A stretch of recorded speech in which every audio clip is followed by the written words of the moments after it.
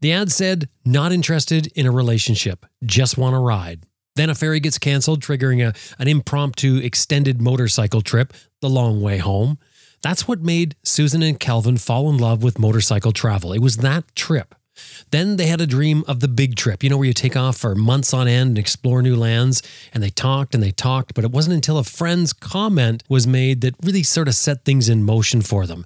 And as it often goes with plans, as they planned for this big trip, they found themselves arriving in South America with 2 bikes they had not had a chance to even try yet. The traffic was daunting. The bikes would break down. One of them would break down over and over again. They crashed. And something really, really big happened for them in Ushuaia. But those breakdowns, well, it's a story. Coming up, I'm Jim Martin. This is Adventure Rider Radio. Stay with us. We got a good one for you.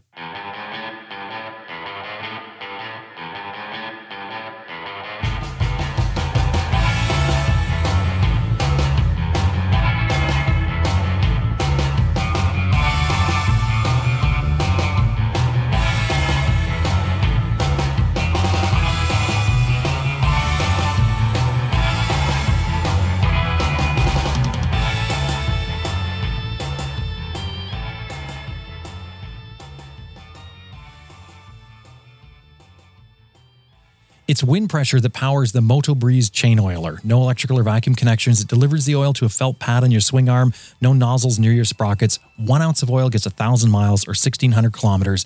Get more miles from your chain and sprockets. MotoBreeze.com. And Green Chili Adventure Gear offers American-made, heavy-duty luggage systems for all types of motorcycles. You can turn any dry bag into luggage using their strapping system. And of course, Green Chili Adventure Gear is tested in extreme weather and terrain to withstand the abuse that adventure riding gives it.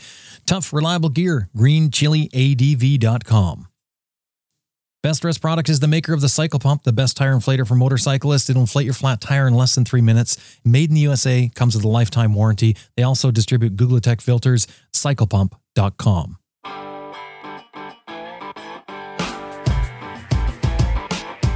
I'm Sam Manicum. Ted Simon. Austin Vince. Simon Pavey. Brian Field. Helge Pedersen. Jocelyn Snow. Charlie Borman. Simon Thomas. Lisa Thomas. Grant Johnson. Jimmy Lewis. Elspeth Faye. Jim Hyde. Liz Jansen, and you're listening to Adventure Rider Radio.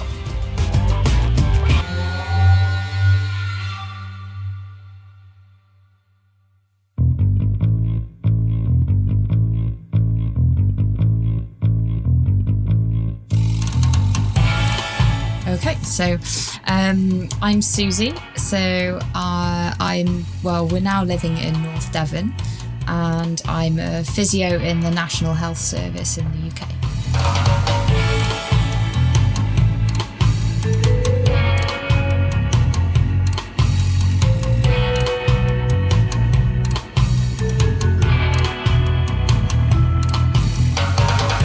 Hi, I'm Kelvin, as Suzie said, from North Devon now, where it was in Bristol, and I work for the government as a project manager.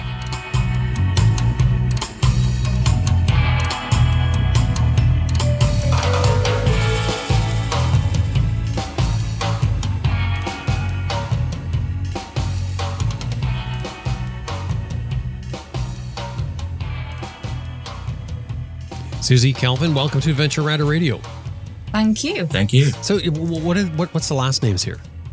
Prevett. So you both have the same last name?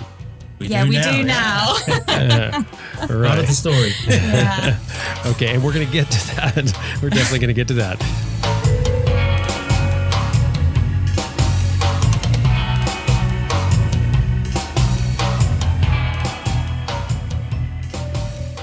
So, did you guys start riding like at a young age? How does motorcycling start? So you go first? Yeah, so, I started actually riding myself when I was 18, primarily sort of on the road, and I did my CBT. So in the UK, you have to do I think CBT is Certificate of Basic Training, and then basically you can ride a bike for a couple of years. So I rode around on the little 125 for 2 years, and then did my motorbike test at the last minute, and basically have been riding various bikes ever since.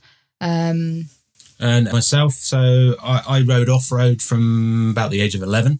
Swore blind I'd never ride on the road because I was into racing and I was too much of a lunatic. So finished doing motocross after sort of 10 years. Skipped forward sort of 20 years, woke up one morning and thought, I'm going to ride on the road.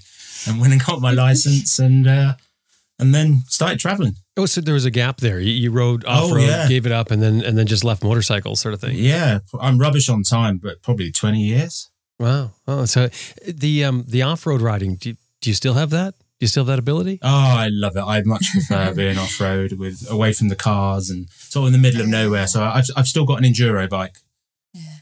And that's kind of why I got into the so before we went traveling, I'd never ridden off-road. It was kind of, I don't know, something I hadn't really even thought about. And then I met Kelvin, and he had this old little KDX 1252 two-stroke that had been in bits for a long time. And he sort of said, well, I can put it back together and we can try and get it going. And so we took it to our friends Mo and Rob's in Wales and had a bit of a go on that. And I had a smile from ear to ear, basically. And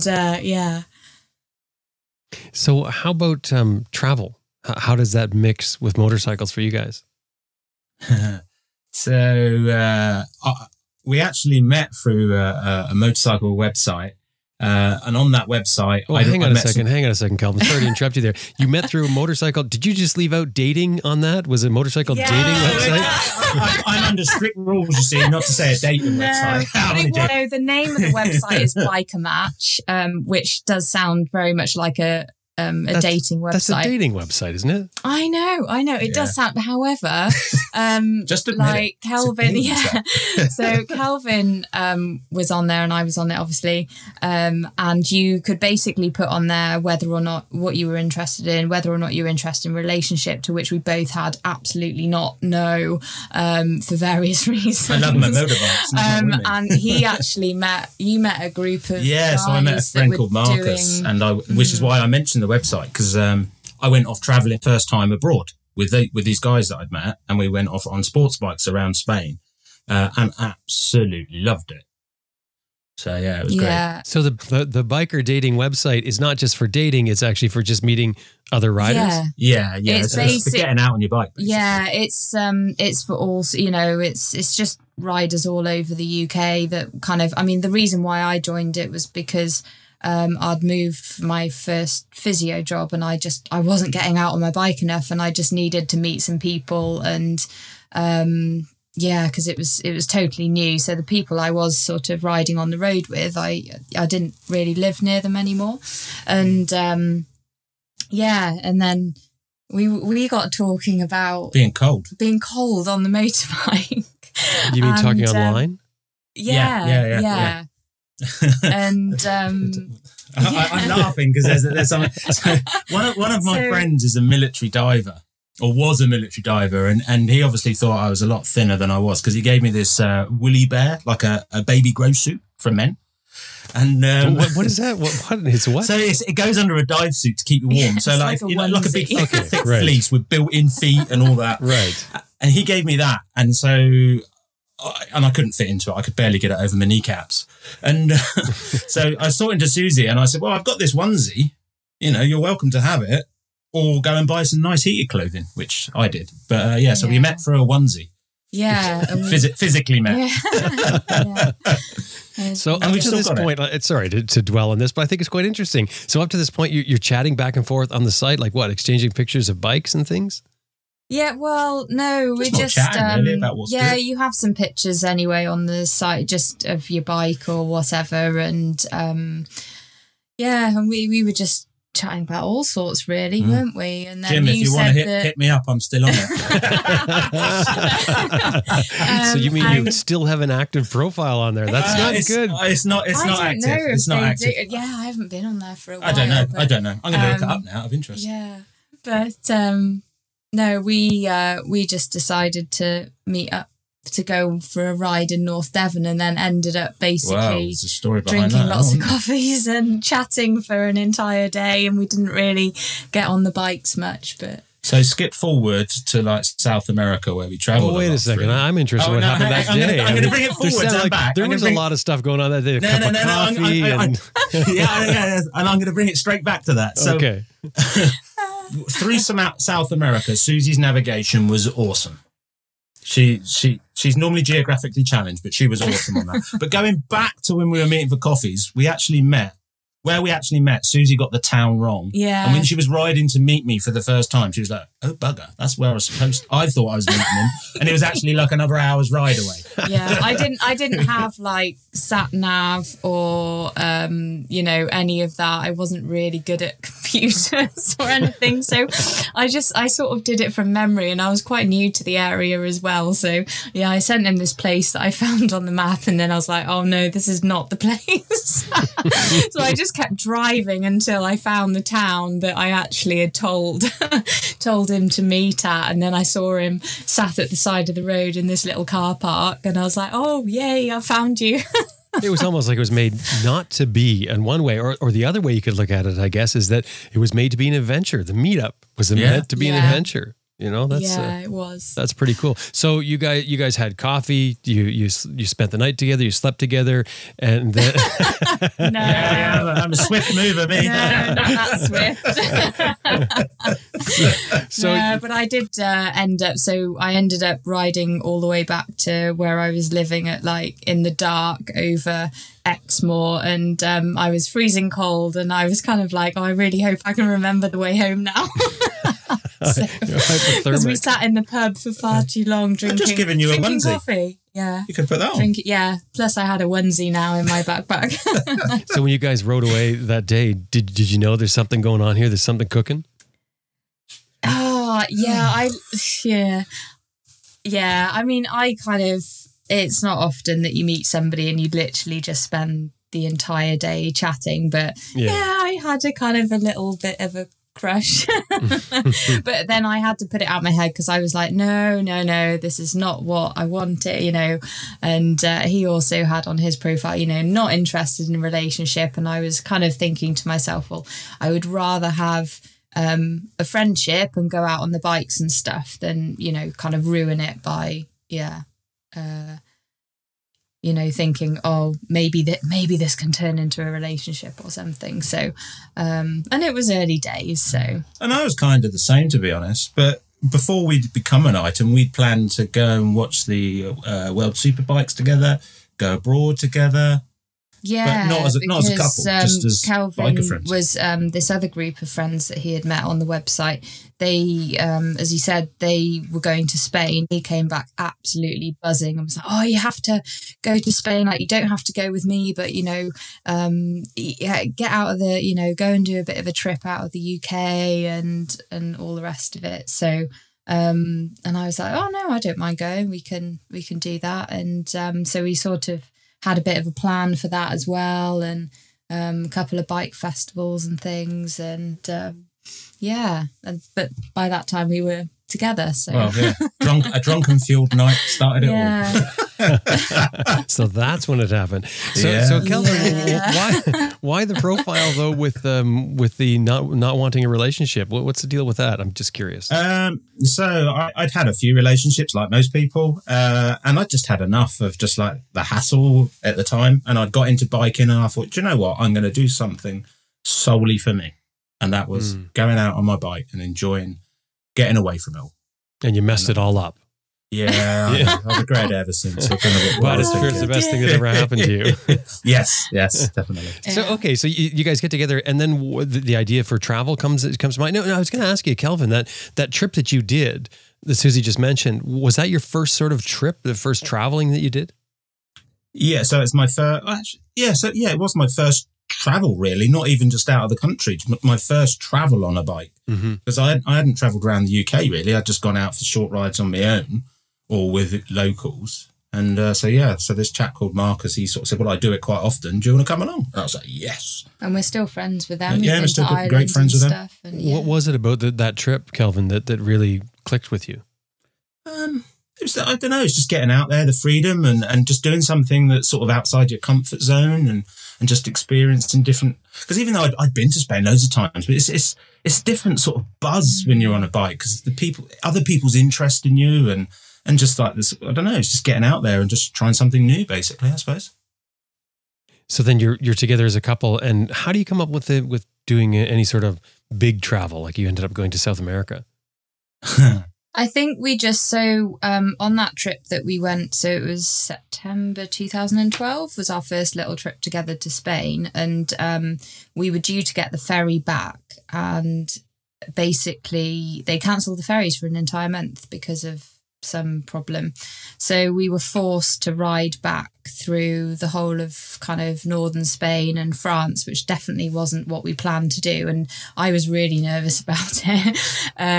But we had to get to Calais because that was the ferry that they were putting on. And actually not really knowing where we were staying and just exploring and kind of trying to keep off the main routes was, I don't know, we both really enjoyed it, didn't we? And then we kind of, after that, we planned a few other sort of trips, and we just kind of said, well, actually, why don't we do a bigger trip? Like, if the opportunity comes up, why don't we just start sort of saving now, and then maybe just we'd seen a few bits and pieces about people kind of doing these longer trips and all the rest of it, and we thought, oh, why not, Well, we did some around Europe to start with, but we spoke about doing a longer trip.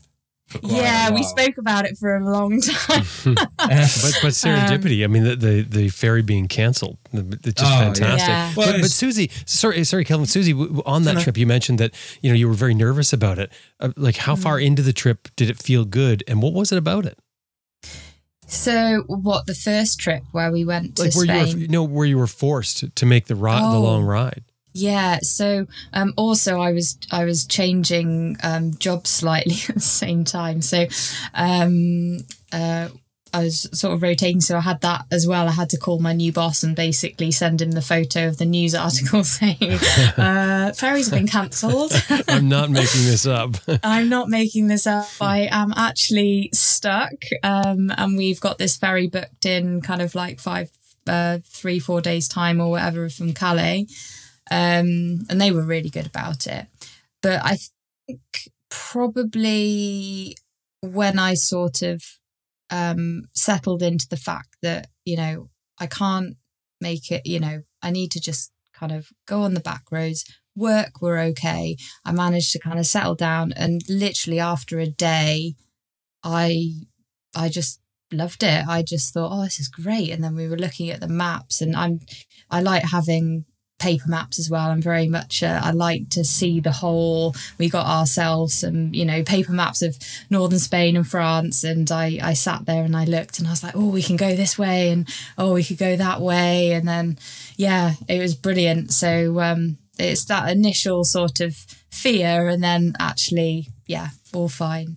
I think it was when you slowed down. Yeah, when I slowed down, because I think to begin with, because I was a bit worried about work as well, I was kind of like, oh, we've got to go up all of the main routes, like the toll roads, because we need to get back as fast as possible. And Kelvin was like, well, actually, if just, you've got this opportunity, we might as well, as pointless rushing it and putting ourselves at risk, take it slowly. Let's go on the back roads. Let's see a bit of France while we're actually at it. And I loved it. Wow, so it's neat. So Kelvin already got the bug. Now you've caught the bug. Yeah. It's calm in nature.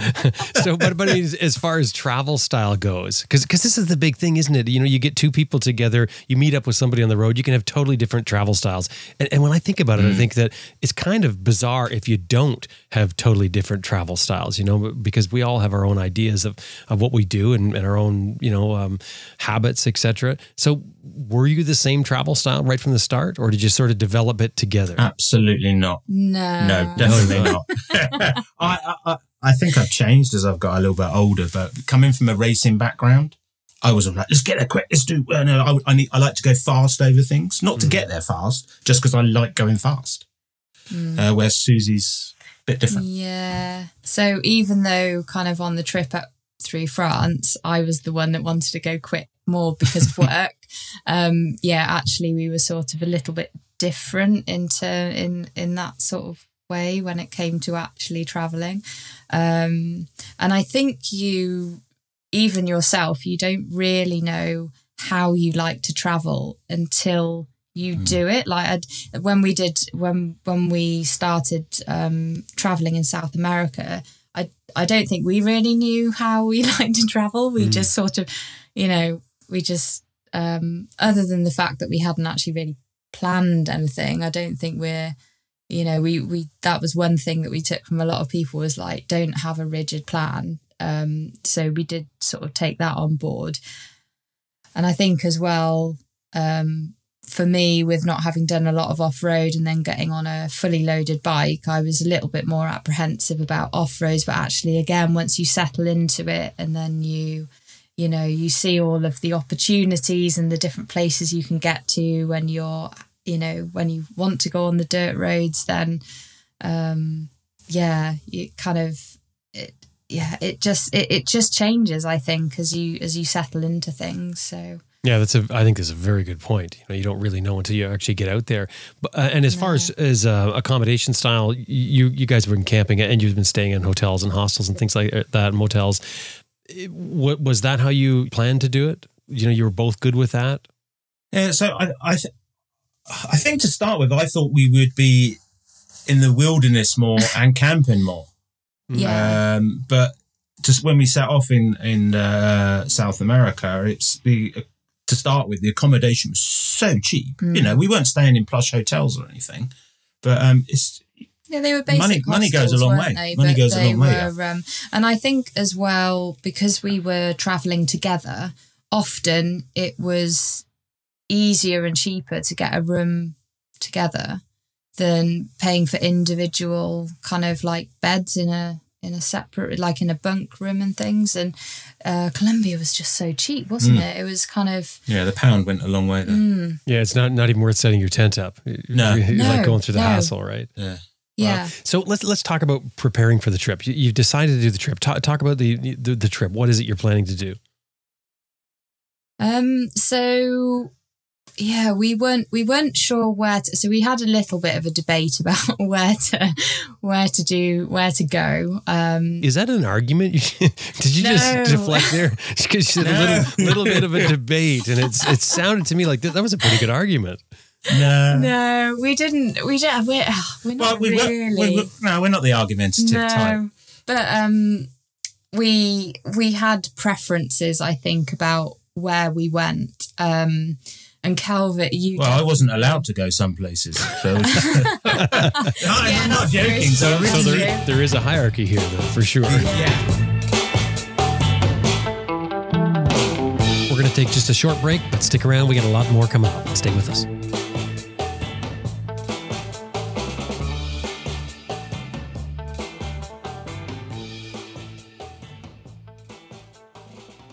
You already know what cold feet feel like, and you probably also know that once they're cold, they're almost impossible to get warm again. But what you may not know is that Pearlie's Possum Socks are the cure for cold feet. Pearlie's uses a special blend of merino wool and possum fur knitted together into a fine shape that's designed specifically for motorcycling. They are the official sock of Adventure Rider Radio, not because of the ads. They get the ads anyway. I made them the official sock because I was so blown away by how good they are, how well they perform for me. So I gave them that title. Grab a pair for yourself and stave off those cold feet. PearliesPossumSocks.com is the website. Anytime you're dealing with them, throw in there that you heard them here on Adventure Rider Radio. PearliesPossumSocks.com. This September 24 to 26 is Overland Expo West. This is the original Overland Expo where it all started from years ago. And from what I hear, this is always a top-notch event. You can't go wrong. The motto is get trained, get outfitted, and get inspired to explore the world at Overland Expo. They've got over 300 vendors. That's huge. You can outfit your motorcycle, learn skills. Bill Dragoo is there, by the way, with Dart. You know Bill from our rider skills segments. There's camping on the site. There's travelers galore, authors, presentations, and of course, travelers sharing stories of on the road. There's so much going on. You've got to go to the website to have a look at the list of things that are happening at Fort Tuthill County Park in Flagstaff, Arizona, this September 24 through 26. You got to get your tickets online. Visit the Overland Expo website, which is overlandexpo.com, and click West. And anytime you're dealing with them, throw in there that you heard them here on Adventure Rider Radio. overlandexpo.com.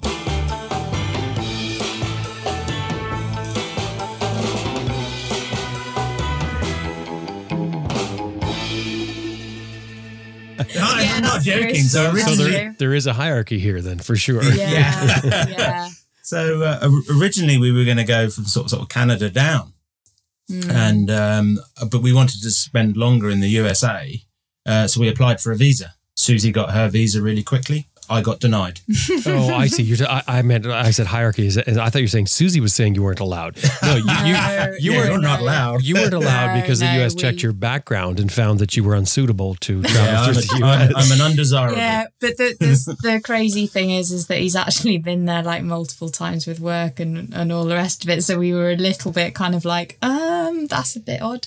But anyway, so yeah, because Kelvin kind of was wanting to go to Russia and the stands and things, which I definitely would love to go to.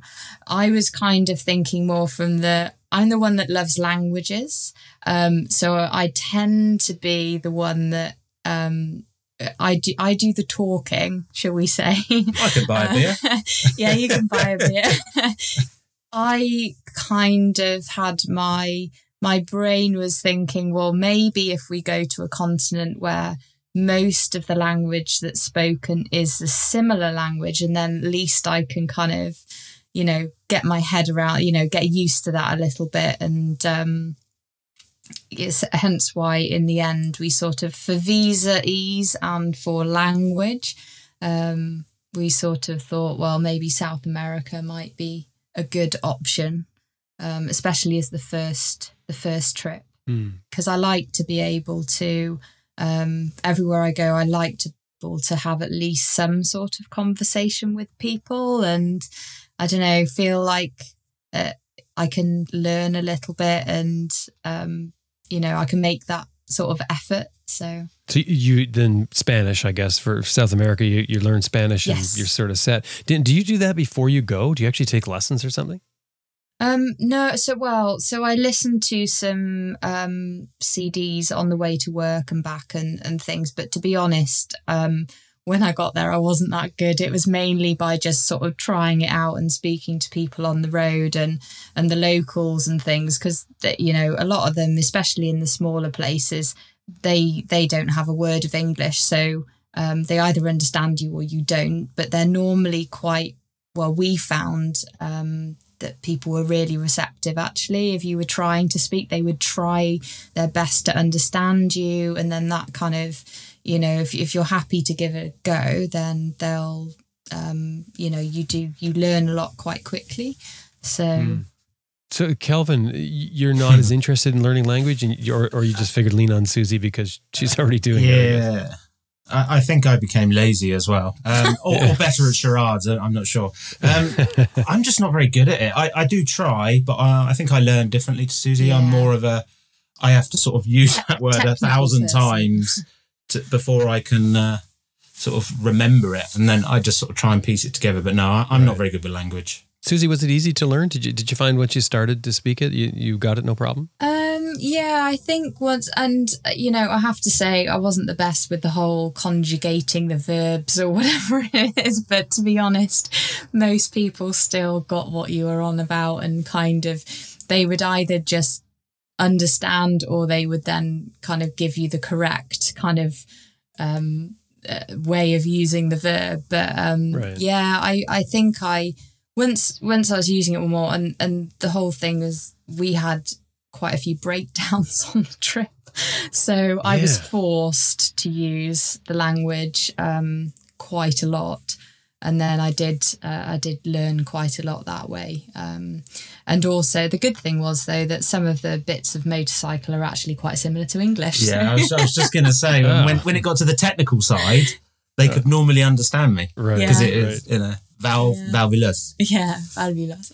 So you're heading to South America. You obviously, because Yeah. Kelvin is not allowed in the U.S. You're skipped because you originally planned to fly to Toronto, I think, and then explore that Yes. way. But now you're going to Colombia, Yes, yeah, and Bogota. you're going to start Bogota. You're starting in Bogota. So Yeah. bikes. How do you figure out what bikes to take and what gear to pack? We what just do you- packed everything. And what do you and what do you We decide? literally had- Like, I mean, where are you getting the information though? Are you just doing what you guys think is best? Well, I did a lot of research online. yeah, Kelvin's big on research, especially on technical kind of kit. I think once we had decided where we wanted to go and we knew we'd booked the tickets, we just booked a one-way ticket to Bogota and just were like, right, we've got to sort it out. Well, that was after a drunken sort of session with one of my friends, and they're like, "When are you actually going?" Yeah. And we're like, "Oh, what's our excuse for not going?" And then I think it was the next day, or at least the next week, Susie booked a one-way ticket. So I guess you have no barriers as far as work goes. You're going to quit anyway, I guess. So the time to go really doesn't matter. Well, I took career breaks. I was going to ask for time off, and Susie was going to quit. So I said, "Well, why didn't you ask?" Yeah. And they actually gave her the time off. Yeah. Oh, so you both got breaks and were able to leave that. Well, that's really nice, isn't it? Because you're able to come back with that comfort of knowing you're coming back to a job. You don't have to come back and all of a sudden start flogging resumes and knocking on doors and stuff. So that's rather handy. The downside of that, of course, is you have a time limit. Yeah. Wow. Yeah. Well, we did manage to. It was meant to be 14 months, and then we did manage to extend it to 2.5 years in the end. So we didn't do too very bad lucky. there. You guys are very well liked at your works, obviously. Where you work, obviously. So you chose. Sorry, go on. You chose DR650s. Why? So Kelvin basically said, you choose the bike and I'll ride whatever you ride, because he figured that if we both had the same bike, then at least we could get to know one bike, and we could just take, a few bits of spares and tools that we knew would fit both bikes. And then I knew I didn't want anything too big. I mean, the DR650 is still a reasonably sized bike. Fully loaded, it's still quite heavy. But then we were just thinking about, we wanted something that's able to kind of do the miles, get up to speed when we are on kind of, if we are doing any sort of highways and things, but also then be able to manage kind of the off-road and stuff as well. So we got one, and I really enjoyed it. Well, you went to Italy on it? Yeah, I went to Italy on it. Had an oil leak all the way there and back, which was no fun because I couldn't use the back brake. But I really enjoyed riding it, to be honest. It was very different to the sports bikes, because we'd had sports bikes prior to that, which we sold to go travelling. And I don't know, I really like the DR650. It's nothing, it's nothing special, but it's good fun. It's like a tractor. It's like a tractor. No, that's interesting. You say you rode to Italy, roads, just paved roads and back, and you're thinking the DR650 actually felt better than a sports bike. That's pretty amazing.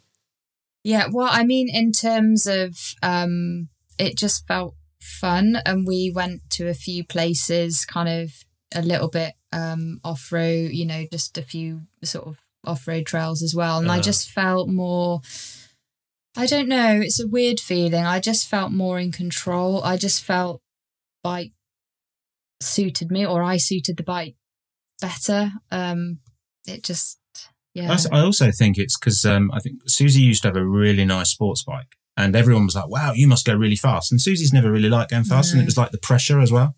So when you turn up on an old DR, they're like, oh, you're on an old DR. Yeah. Right. Well, the DR looks adventurous, doesn't it? I mean, so it's a different, it's a different sort of look to it, I guess. So prepping the bikes, just roughly, what did you do to prep them? Was it a full detailed prep, or you went and did every mod possible, or how did you approach that? So yeah, pretty much. I decided not to split the engine. So both bikes were pretty old. The bikes that we were on were, and I still ride it now, is 24 years old. You say you decided not to split the engine. You're talking. You decided not to rebuild the engines. Yes, right. Yes. I thought I'd wing it, and I knew that they still manufactured the DR in Colombia. So I thought, well, I'm going to be able to get parts. So if the poo hits the fan, I'll get the engine sorted over there. Mm-hmm. But pretty much any other mods you can do to the DR, I done, apart from swapping the forks. Wow. There's a labour of love. Yeah, I think doing the carbs was a good idea. Yeah. What did you do to the carbs? What's that mod? I put a different carburetor on it and different shocks and all sorts. I see. Now you've done DR650s no service whatsoever, I think, because you guys had multiple breakdowns, didn't you? Yeah. With these bikes, which is bizarre because so many people ride DR650s. I haven't had one, but I love the look of them. I really like the Yeah, DR650, and I like the way that they're the only cooling they have on it is the oil and air cooling. Yeah. That's very neat. But I guess we'll get to that. Let's talk about getting into Bogota. So this is your first big trip. What does that feel like when you arrive there, and how did your bikes get there? Oh, I'll let you go first. gosh, yeah. So we had been, just before we went in 2016, we'd kind of been to Hub UK, which is the Horizons Unlimited event, and then the Overland event as well. And we'd met a lady called Kathy with Moto Freight. So I was talking to her loads and loads. Asked way too many questions because I was like really anxious about it all. And so we arranged through them to get our bikes over to Bogota. Flown. And then Flown by plane. Yeah, flown by plane, because we decided it was probably the easier option, and then if the bikes got delayed loads, then if they were on boats and things, we just heard lots of different stories, and we at the end of the day we just thought, well, less stress. We'll fly them. We know that they're going to be there then, and we can make a good plan. And so we then flew pretty much at the same time over to Bogota, and I think we were kind of thinking on the plane, my gosh, what are we doing? I think we were nervous before we got on the plane. and then we walked. We had chosen a hotel just for the first sort of 2 nights while we were getting the bikes near to the airport, and we walked from the hotel onto this little bridge that went over kind of the main sort of highway near the airport, and we were just looking at the traffic going, what on earth is it, like, how are we going to manage? And I hadn't ridden the DR kind of fully loaded before, you know. So I was just thinking, oh, how am I going to do this? But actually it's kind of, I don't know, there's definitely method in the madness to the traffic. It's and there's so many bikes that I think the rest of the traffic are already kind of looking out for them. So it's kind of like organised chaos, isn't it? Organised chaos. That was going to be my next question was did you ride these bikes? Did you do shakedown trips before you left to make sure all your gear and all the mods? Because when you do a lot of mods like that, you can set yourself up for a lot of problems. And you really want, like, especially if you've done a lot, in my mind, you want multiple shakedown trips to find out, you know, if you've routed the wiring wrong or something and put it near the exhaust and find it's going to melt somewhere down the road or something like that. Those crazy things that often happen from modifications. So you arrive in Bogota off the plane, and Suzie, you have not ridden this bike ever with the load on it that you're about to take. No, never. In fact, I don't think so. It wasn't the same bike that I took to Italy. So it was, I'd only ridden it once or twice before you started doing the mods on it, I think. The same with mine. Yeah. And we and actually, to be honest, towards the end, the bikes were being collected and we were running out of time to get them ready for Moto Freight to come and pick them up. And our friends Mo and Rob came from Wales for the weekend just to kind of help us kind of get everything sorted out. Like to put the bikes together, finish putting to get everything together. I think the day that they were actually collected, I finished work. I think it was 4 a.m, wasn't 48 hour stint, no sleep in the garage to finish them off. And I think I finished at 4 a.m. Don't worry about all the mods. Don't worry about the mods. Just ride the bike. Which is crazy, yet really cool at the same time. Because it's a crazy thing to do if you think about it from a logical perspective. But on the other hand, it shows it works out. You know, you can deal with it. You can deal with problems. Yeah, you can. And I think that's the thing. You don't think you can. I don't know what you think when you're about to go on these trips. You think there's going to be nothing there. There's going to be no way of sorting things. There's going to be no bike shops, no infrastructure. But no fuel, no water, no food. Yeah, and the beauty of the DRs is that, you know, it's kind of, there's nothing kind of flashy about them. So actually most people can fix them, you know, reasonably well. But that's another story. That's kind of why I had so many breakdowns. But you know, they are sort of, they're happier working on those kind of bikes. So talk about picking the bikes up and riding them away that first time. Yeah, you go, because there's a story there. So we uncrated bikes and got them all out, and obviously the fuel had to be drained for them to be flown, so there was a little bit of fuel left in them.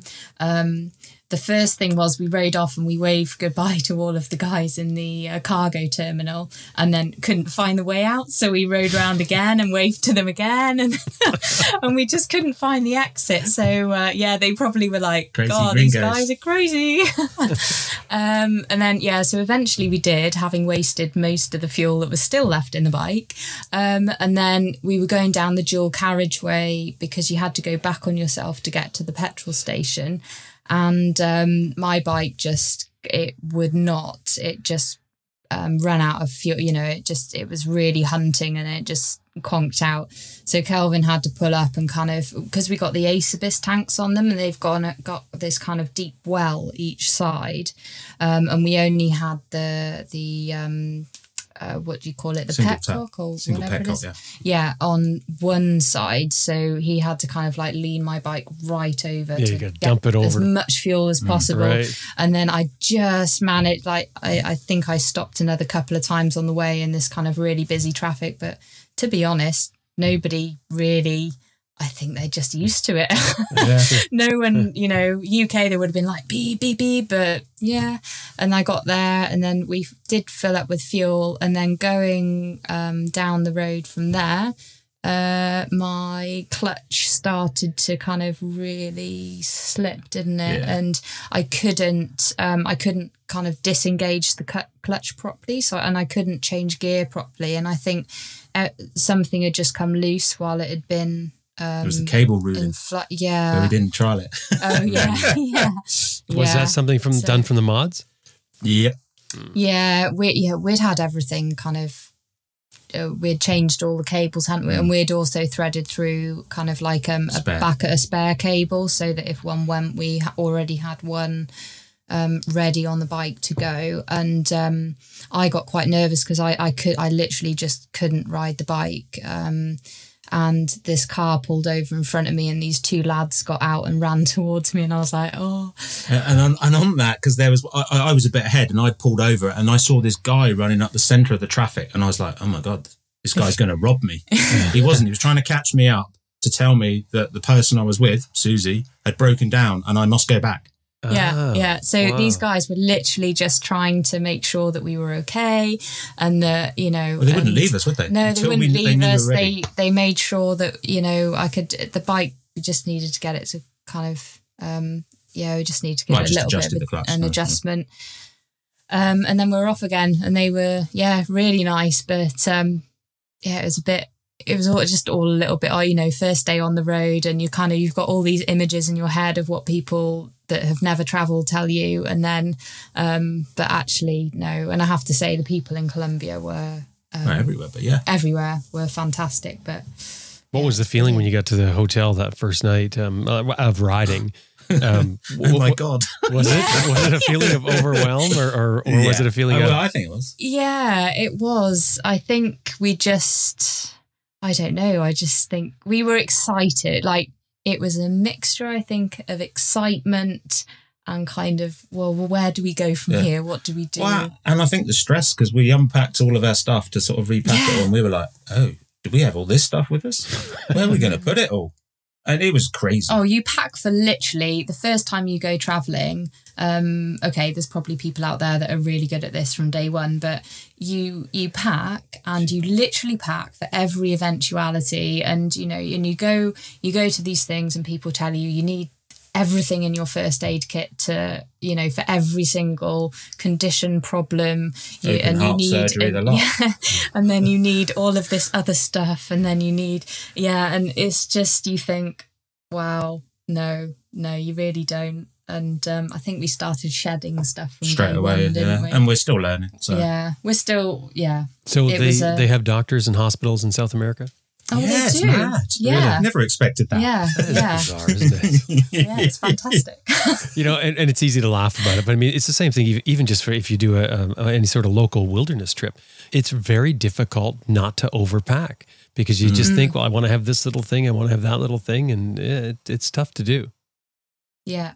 Yeah, I mean, even going away for the weekend is kind of we still end up. I'm still a disaster packer. I'm like a what if, but I try not to be. Yeah. So, how does the trip go from here? What were you planning on doing? We didn't actually know at that point because we hadn't actually planned. No, we didn't. We didn't just plan a route. But you are aiming for Ushuaia, right?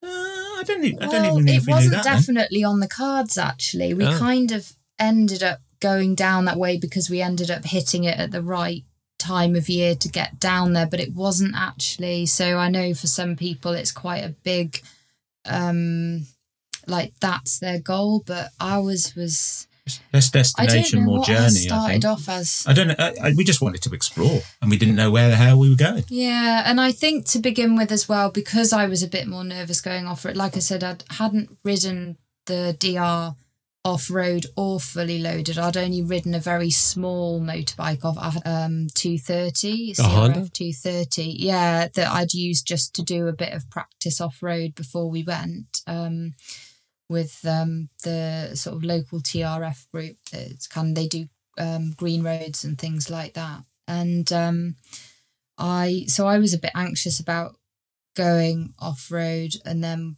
as we started going along, we thought, well, actually, we're going to miss out on all these areas, especially kind of heading further north in Colombia.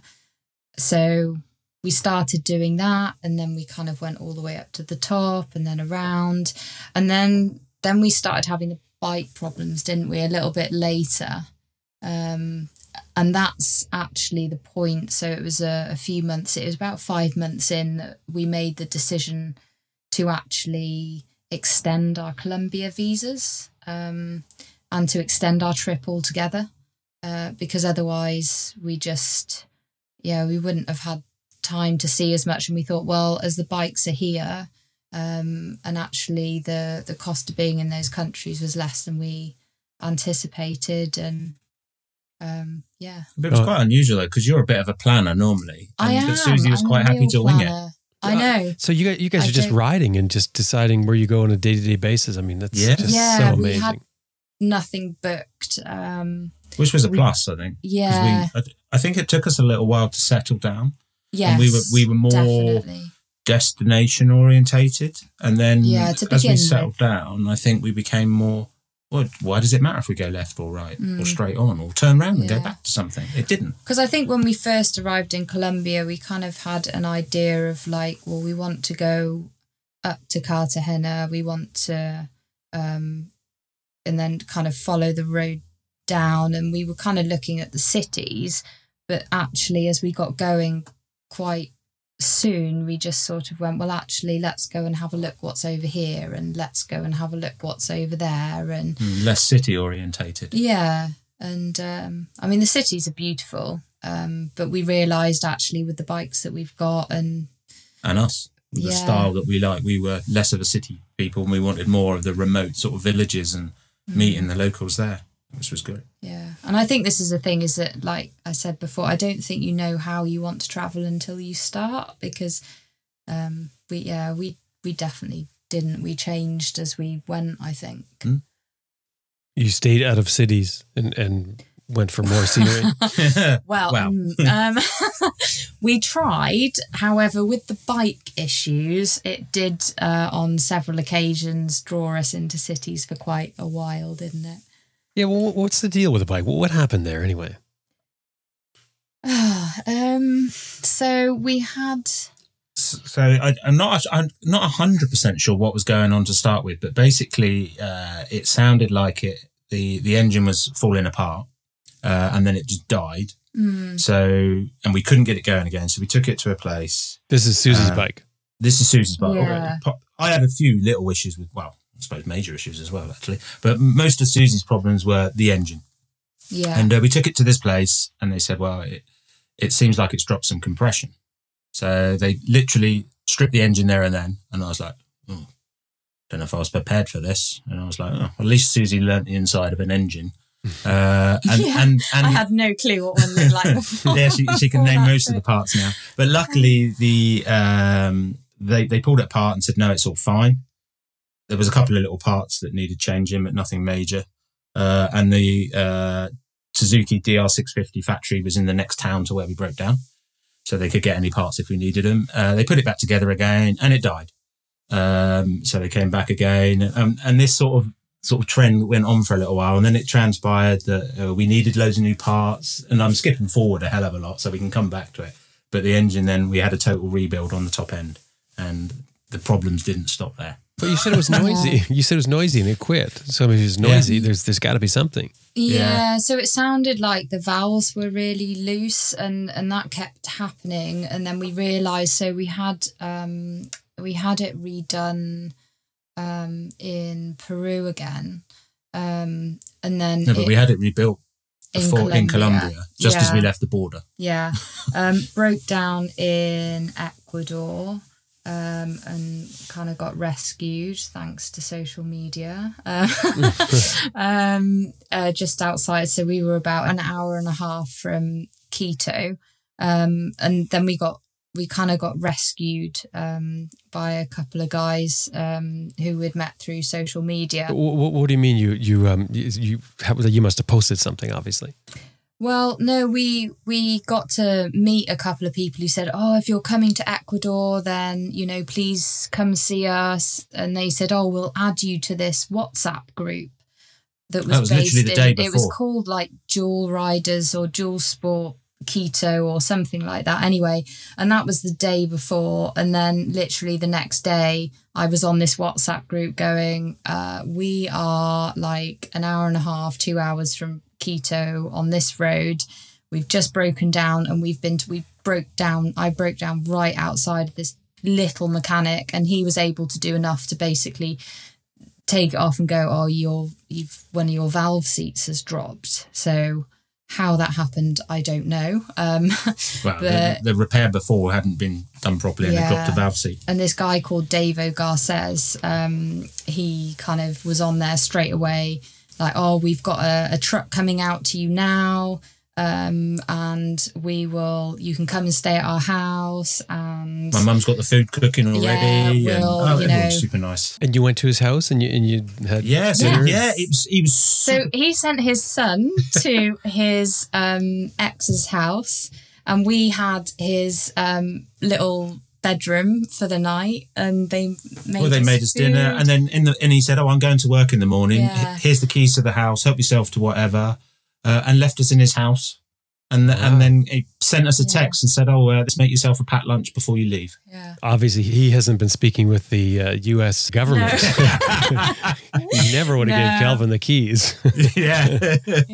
And they were just starting, they were into their bikes as well. They'd just been starting up a company called Sleipnir and doing bike tours and bike rentals in Quito. So they just loved. We were just talking to them for ages, nice, and they spoke really good English, and we were just talking about different routes and stuff. So it was fantastic. Wow! So the breakdown does lead you to something better.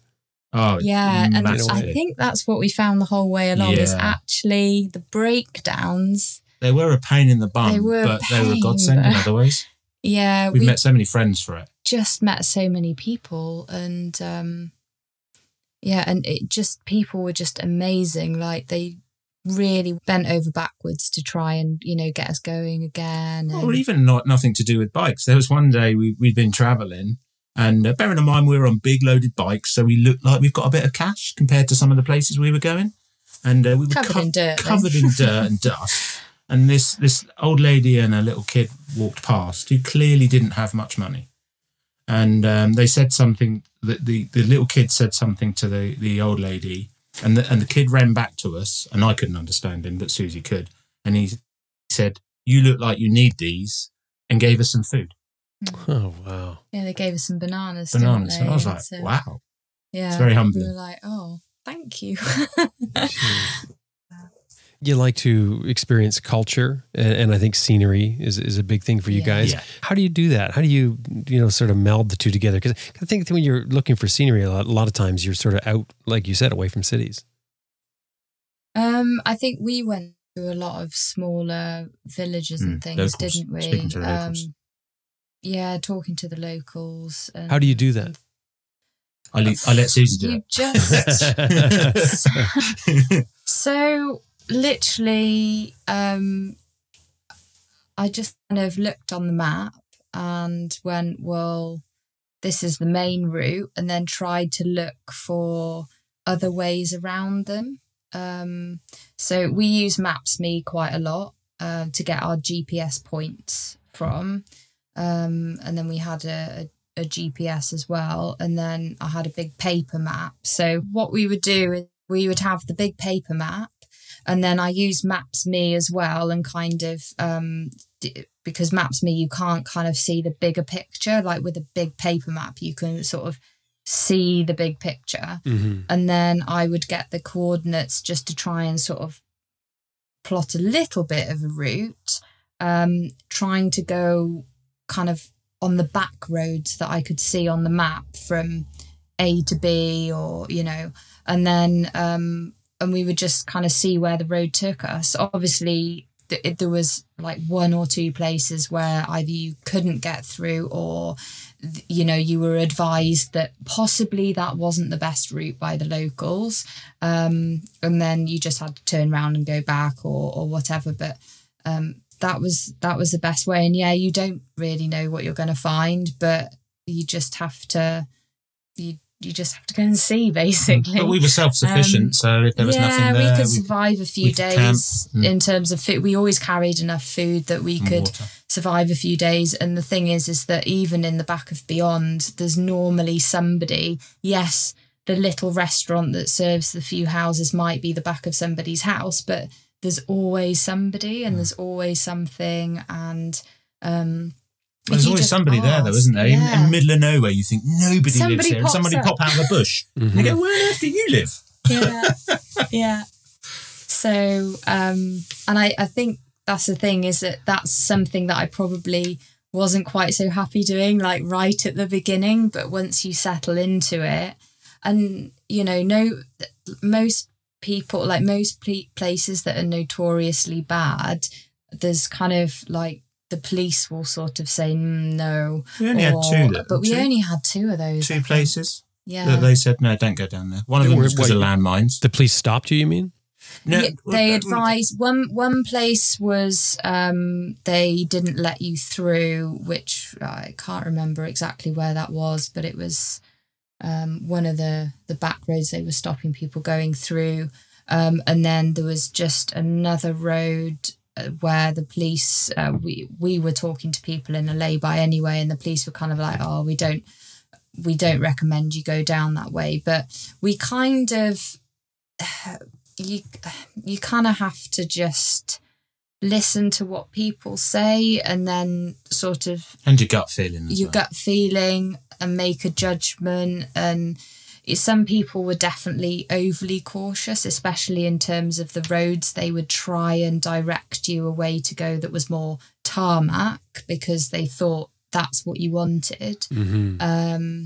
Some of them thought we were which crazy. is fine, but we actually quite like the dirt roads. And then there was just a couple of areas that just wasn't so great, or the road was missing because there'd been, landslides was a massive thing in South America. You just had to, sometimes the road just wasn't there.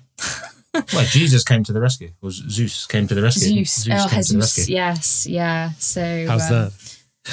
That was in, so we were crossing through the middle, kind of central, below the coffee region, and we were going over to this place called Tierra Dentro, which is a little archaeological site, which isn't as well known as some of the other ones slightly further south. And basically we came to this roadblock, which we were a little bit kind of, we didn't really know. We felt uneasy. There was just lots of guys stood around, and they all sort of looked at us, and then there was these big blockades across the road. And they said, "Oh, it'll be an hour or something." Yeah, but we felt uneasy to start with. It felt a bit of an uneasy atmosphere. Yeah, we but did. It was We just didn't know. So we kind of we gave ourselves enough space to be able. You know, we didn't ride right up to it. We just gave ourselves a bit of space to turn around if we needed to, and then we kind of worked out that actually something had gone on, and these guys were just all sat around playing music and singing, and then eventually this guy Jesus came up and said, "Actually, you're going to be waiting here a while because the road is missing." So it's not going to be an hour. Was there a language barrier there when he's saying an hour? No, I think that's their wishful thinking. They just sometimes, we got told this, didn't we? Yeah, so it's they want to be helpful. So they're like, no, don't worry, it's only going to be an hour. Or actually, it wasn't actually helpful because we would have been there a couple of days. 3 days. Yeah. So this guy, Zeus, he came out, he actually beckoned us over and he said, no, it's the road is gone. You know, there's absolutely no way through. Unless you go into one of those houses just there, forget it. And then he called some other guy over who was riding on a local. And he said, "Oh, are you going to Tierra Dencha?" And he said, yeah, I'm going the back roads. So he said, "Oh yeah, follow me." And we went off on this mud tracks and everything, which was like an ice skating ring, but we had good fun. Wow. and got there. Yeah, to be fair, on his little 200cc bike with road tyres, bald road tyres, he was absolutely smashing us. Yeah, we could not keep up with him. And we were on these, like proper bikes for, half and half tyres. You got all the gear. Yeah, on. We couldn't keep up. All the gear, no idea.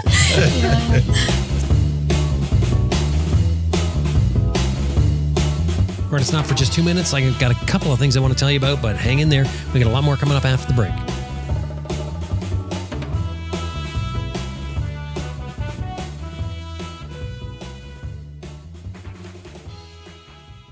RoadDogPub.com is your gateway to motorcycle adventure travel books.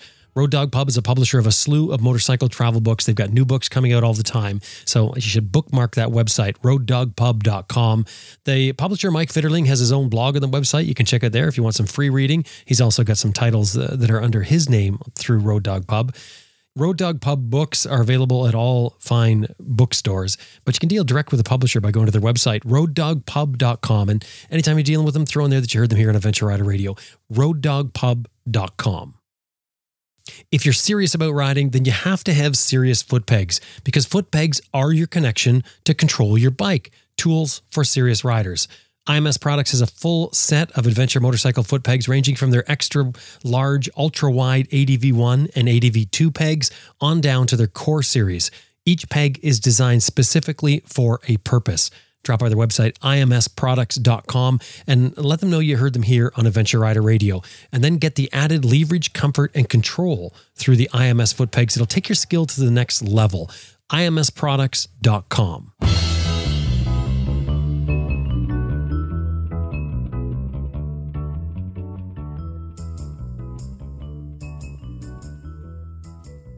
You had other breakdowns with your bike. I think you had rear shock problems as well. Oh, yeah.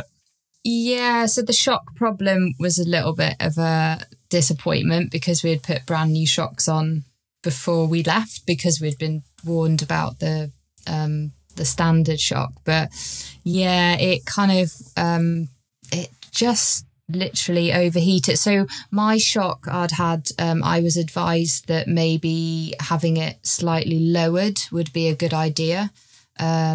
Because I wanted the bike to be slightly lower for me. But actually, in hindsight, it wasn't good because I think it heated up a little bit quicker. It goes through the stroke quicker, doesn't it? Yeah, we contacted this guy in the USA who was sort of saying, who sold that brand of shocks, and he kind of said, well, actually, that probably wasn't the best plan. And I think my shock, I don't really know exactly what happened, but all of a sudden it just completely overheated and overheated. Threw its seals.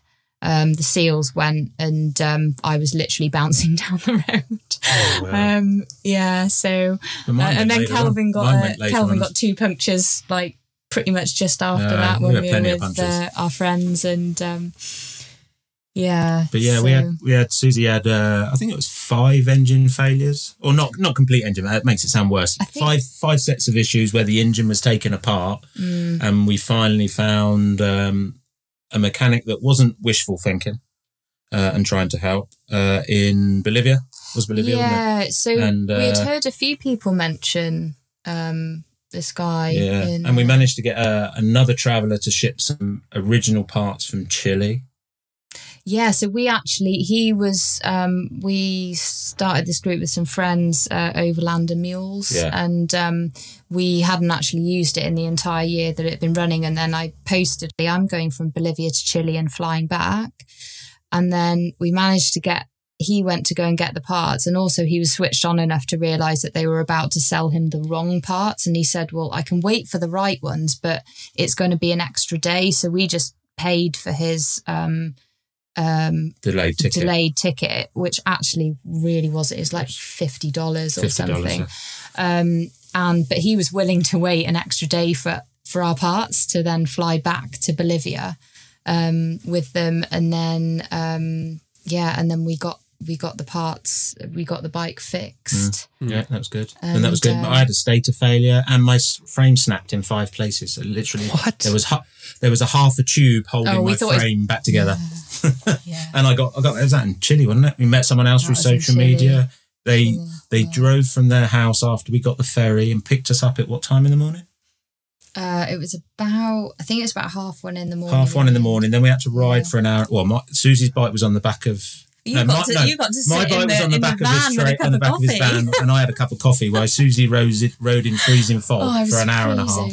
And then he had to get up for work at 8, and he took my bike to his work, and got his mechanic welder to sort my frame out. And it's still exactly the same as he left it.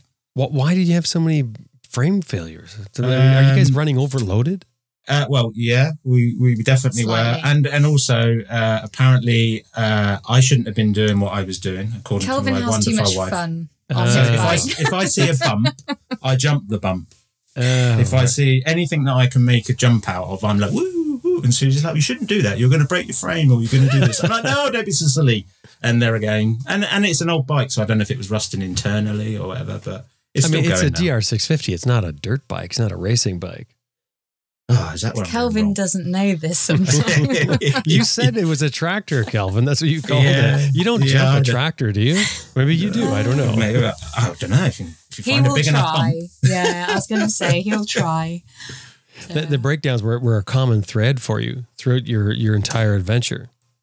Yeah, until Bolivia. I mean, to be honest, once Nicky, the guy that we met at in Bolivia and Sucre, once he had actually sorted it, we never had problems after that. And it kind of told us that actually the problem was the same. It was potentially the same problem all along. It just hadn't been fixed properly. And because it needed the valves reseating and all of that, unless it was done properly, it was never going to last that long. And I think, and also when we did have it redone in Peru, what we didn't realise, because they said, oh yeah, no, all of the parts and things are the right ones, and OEM. Yeah, but what we didn't realise is what they'd done is the valves that they had put in Peru, they had cut them down, they hadn't rehardened them. So what was happening is they were just mushrooming, because how often was it? It seems like every 200-300 miles. Yeah, so I was literally recalibrating my valves. I mean, I became brilliant at this. But I was recalibrating the valves and then so it was in the cellar of the uni, wasn't it? And you said, oh, Kelvin, should it look like this? I look like I've run out of adjustment. And I went, oh, bugger. We were we run out of adjustment on luckily we'd just done the Lagunas route, and we were just kind of like, right, let's try and limp them to Sucre and try not to break down on the way there, and then we'll just So they got valves that were not the right valves, and then they cut them off. They weren't OEM valves, yeah. Right, they ground off the end. Wow, that's amazing. Did anybody even consider doing that? I know. Well, we didn't realise, and I think if we, because we had been trying to source sort of original parts as much as possible, and we were told, these are they're the proper ones, and we just took it as How did they get the valves out? Like at that point, when it's peened over in the end, it's not going to want to come out. Oh, I don't know. No idea. Probably a bigger hammer.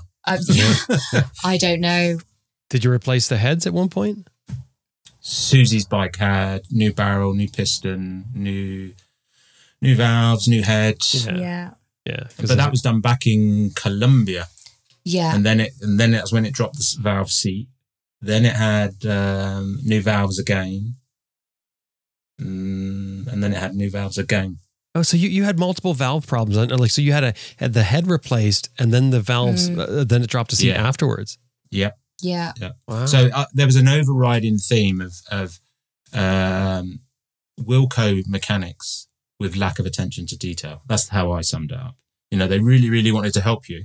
Yeah. But the lack of attention to detail wasn't quite there. This is Kelvin's sort of take on it. And then when we found a good mechanic with great attention to detail, all of the issues disappeared. Yeah, that was it. My bike ran then for the whole time, didn't it? So from Bolivia on, we had no problems then with my bike. So do you have a different way of looking for mechanics? I mean, how do you spot the great mechanic as opposed to the not so great mechanic? See, it's really difficult because we went to some what we believed to be reputable dealers. You know, they had a nice showroom and stuff like that. And the guy that ended up fixing it in the end was the total opposite to that. But he was known on social media. He's a motocross rider. So I would say probably word of mouth. But then it's not always great to get word of mouth because it depends on the individual that's telling you, whether it's someone that's a traveller that's got a bike that they're not used to, i.e. the mechanic's not used to, or it's a local that's got a local bike. They may think that mechanic's wonderful, but they're not used to working on your type of bike. So it's very hard. It's a bit luck of the draw.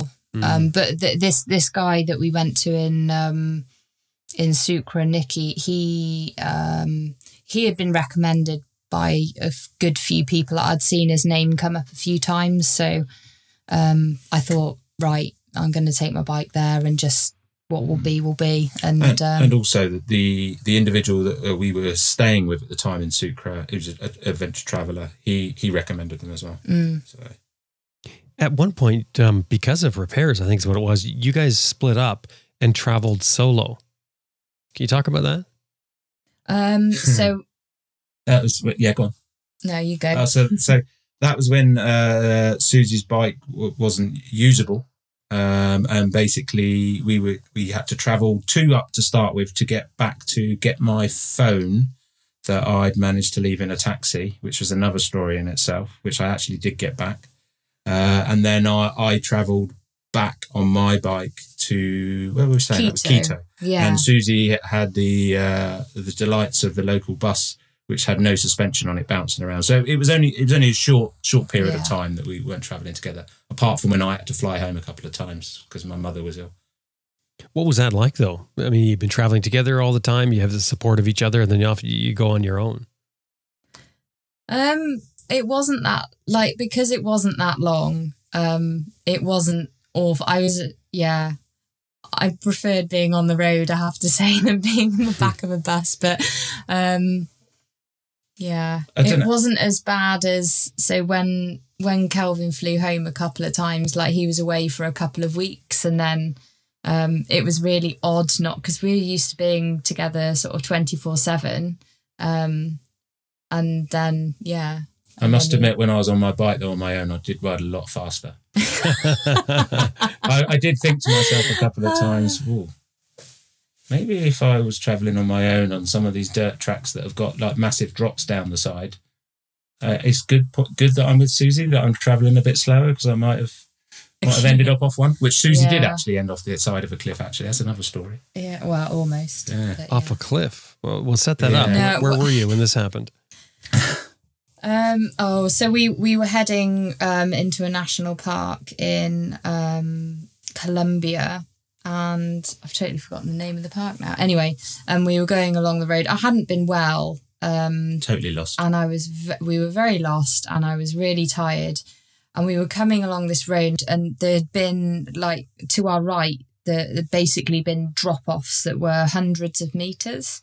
And then we came around this corner and I hadn't noticed the water that had kind of sort of tunneled underneath the road a bit. And I came around the corner, kind of banked over and sort of quite close to the edge. And the front just kind of went down, and where it was on a camber, and where I had my panniers as well, the front of my bike flipped down, and I literally went head over heels. I did a somersault off the front of the bike, down the side of this kind of bank. But luckily, it definitely wasn't my moment, because this tree had fallen across the bank, plus the drop off wasn't as deep. Yeah, the drop off was still, it was only a little bit, because we'd got a little bit further along, and I ended up kind of upside down in this tree. The tree had fallen across this kind of dip, across almost, across this gully, and luckily it broke my fall. So I kind of fell head over heels into it. I'd never had anything like that. I'd never left my bike, if you get what I mean, whilst I was riding it. It was totally new experience. And and I could hear in my ear Kelvin going, Suzie, Suzie, Suzie. And I kind of like, I moved my head, I moved my arms, I moved my legs, and I was kind of like, yeah, I'm okay. And I said, I'm down here. And then Kelvin kind of came to the edge of the road and just kind of reached down, and I managed to climb up. But it was and then I just got straight back on my bike, because I knew if I sat there and thought about it for more than 5 minutes, I would probably just not do it. It'd probably, that adrenaline would just go. So I just got back on and just kept riding, and it was fine. But yeah, you told me to shut up, didn't you? I did. I told him to shut up, because he kept asking me if I was okay. I thought she'd died. Yeah. I actually thought she'd died, and I just sort of ran over, and then I was like, oh my God, you could have died then. That if it was 2 seconds before, it would have been 100 metres of drop. She's just like, shut up and let me ride. Yeah. That's really scary. And I saw the photo too of the bike down. It's right at the edge of the road. I mean, that's it. You're gone. It had been any other corner. And the thing is too, like you said, Suzie, you weren't doing anything unusual. You weren't being aggressive or anything. You just ride around a corner, and I guess it was probably slippery in the water. Oh yeah. It was more that, because it was a dirt road, and I think where the rain had been, like, it had been raining before, and then I think where the water was flowing, it was kind of almost flowing in a little bit of a gully underneath the road. So it just got really loose, and it kind of gave a little bit. And because I was further over than I sort of intended, as it gave, it just, the front just went, and sort of washed out, didn't you? It happened so fast. I just knew I was going through the air, and then, and then all of a sudden I was in a tree. Does that change the way you feel after you ride that? I mean, obviously it did for a while, but I mean, did that make you more fearful as you're going along? No, it didn't actually. I think I was just, I don't know, maybe I was a little bit more aware of, I kind of kept my eye out for things like that. And I just was maybe kept a little bit further away from the edge. You did to start with. Yeah. So, yeah, it was just bizarre, wasn't it? I mean, you just chalk it up to experience, didn't you? Yeah. And then, plan your route in front of you a little bit better. Yeah. Mm-hmm. You ended up in Ushuaia. You ended up getting there. However, you bumbled your way along. Yeah. You arrived and something big happened there. But before we talk about that, actually, I was just going to ask you seem to meet a lot of people, a lot of other riders en route. Did you do that on purpose? Like, were you looking for other riders? Or is that just something that happened? And what was it like? I wouldn't say we looked for them. It just kind of happened. A couple of people we arranged to meet with that I'd been speaking to online. Yeah. And then, where are you traveling? Oh, no, you're just down the road. Let's meet up. But most of them, it's just by circumstance. Yeah. Same place, same direction. Yeah, there was definitely a few people who we kind of got on really well with, who were traveling as well. And we sort of thought, well, it'd be great to meet you. And you sort of, if you're in the same area, I don't think anyone sort of went majorly out of the way, but if you're in the same area, it's kind of like, oh, we're going here, shall we meet? And because I think I don't it's a know, part of it. I really like meeting other people and Locals, travellers, all sorts. Yeah. Not just on bikes, we met people in cars and trucks and all sorts. Mm-hmm. Yeah. And when you're meeting the people, the other travelers, though, does that take away at all from the learning about the culture, sort of getting a feel for it? I mean, is it more like, because you look at some of the photos of you guys standing around with other travelers, it looks almost like more like a party thing where there's just travelers getting together. I was going to say, maybe we didn't take enough photos. I was going to say, it does. When you meet other travellers, I think you become more insular in the travel community. And what I mean by that is you talk amongst yourself about your travel experiences and you're not embracing the locals so much. But then we had lots of times when we weren't meeting other travellers and we were in a remote village, sorry, I can't say.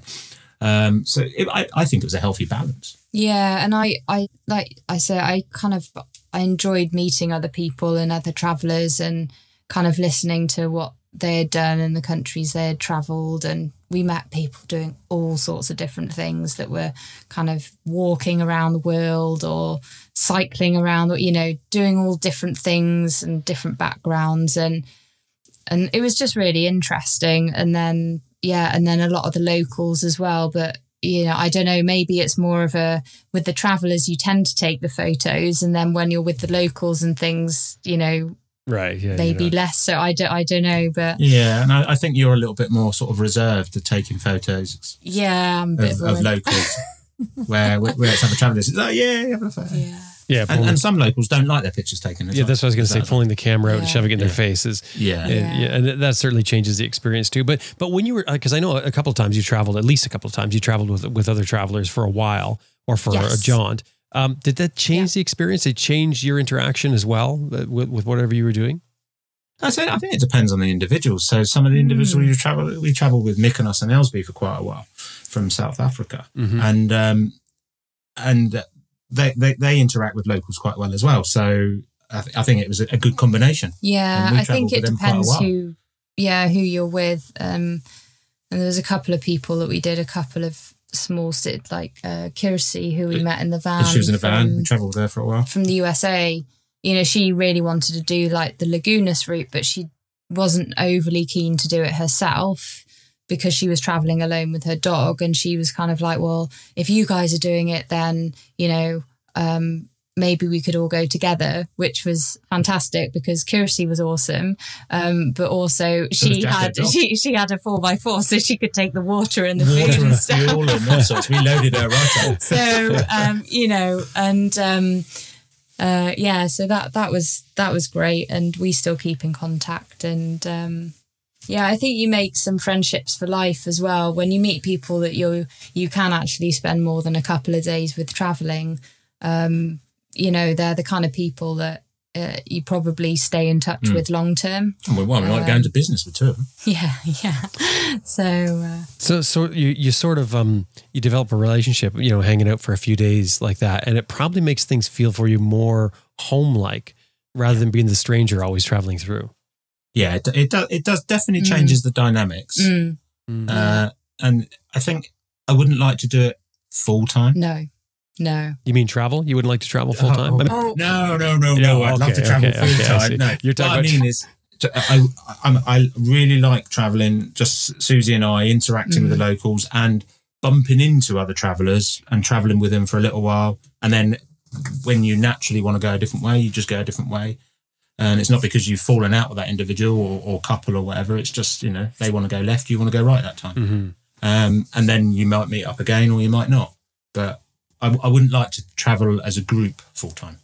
Are there any of the travelers that you met, did any of them have something special, were doing something special that sort of changed your thought process about what you guys were doing? Absolutely. The same couple, Mykonos and Ellesby. So we were in Colombia and I think it was, I can't remember how long, 3 months? About 4 months. 4 months in, and Mykonos and Ellesby said, "Oh, we're going to extend." And we're like, "Extend what? What are you on about?" And they're like, "Oh, we're going to extend our visas." And we're like, "Well, we can't extend our visas because we've got to get on." This was when we were still in the mindset that we needed to sort of move a bit quicker. And we went, "Why not? Why don't we extend our visas?" well, we haven't got long enough to stay off work. And that was when we extended our trip. And it made us, I think that was the sort of an epiphany moment that made us slow down.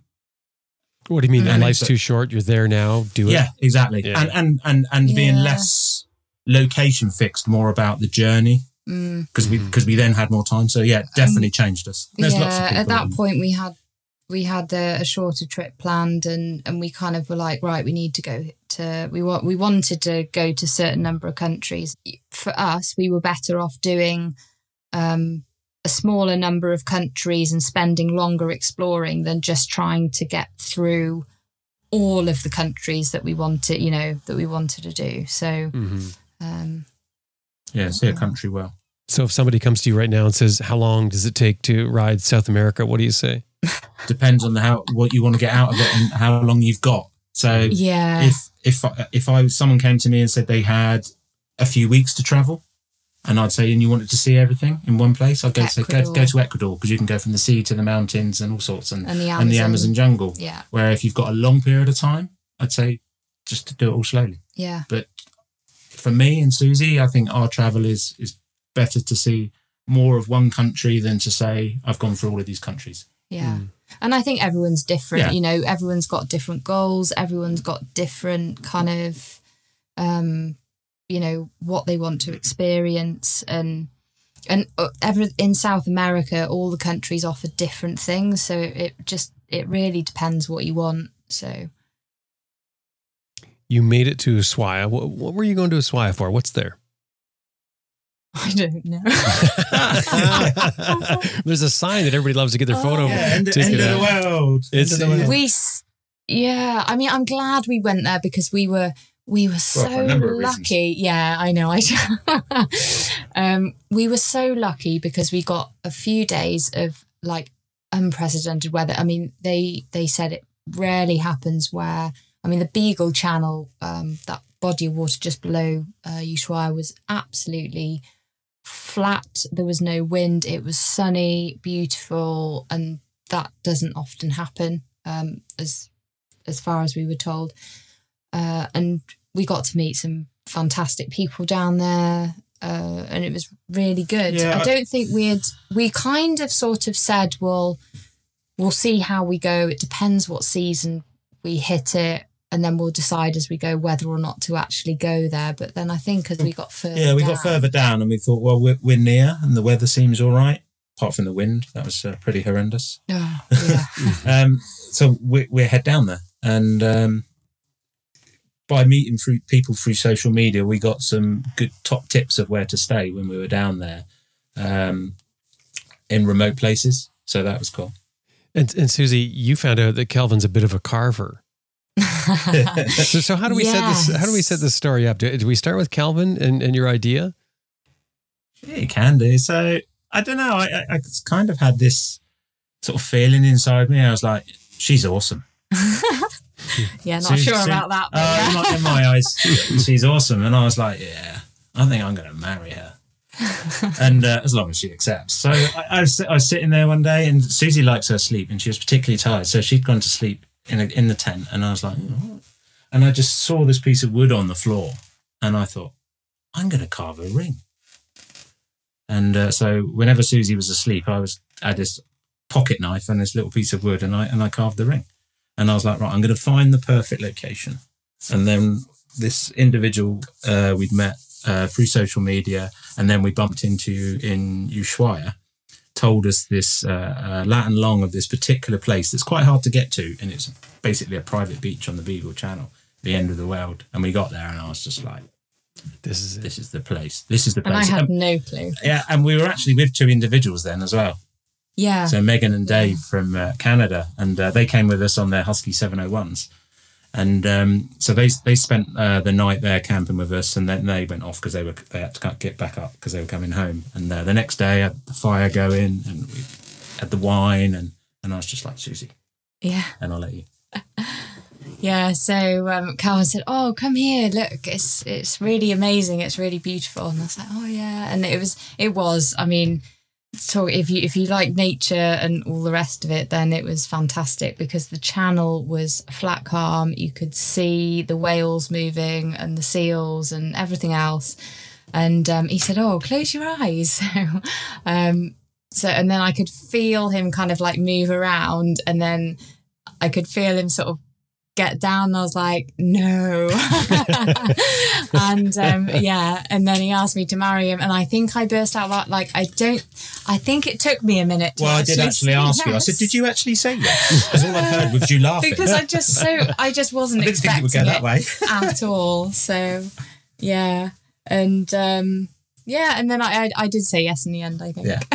Right. But we're married now, so you must have. But you didn't have to think about it. It's not that you had to think about it. You already knew I what didn't you have felt. to think about it. Yeah. Wow, But, that's pretty neat. What a cool way to do it. And did you get another ring or something? Like, did you stay with a wooden ring? Yeah. So I had to go back home, didn't I? Because my mother was ill, and so I found out quite quickly that I'd used the wrong wood and I'd cut it in the wrong grain of the wood, which I actually ended up repairing it with an ice cream spoon, didn't I, and gluing that in because we split the ring. But when I went home, I bought some better wood and cut it in the right grain, and that now hangs above our bed. Yeah. Wow, what a memory! What a great memory! That's incredible. So obviously you got married when you went home. Yes. Yeah. Right. Yeah. So how did the trip wrap up?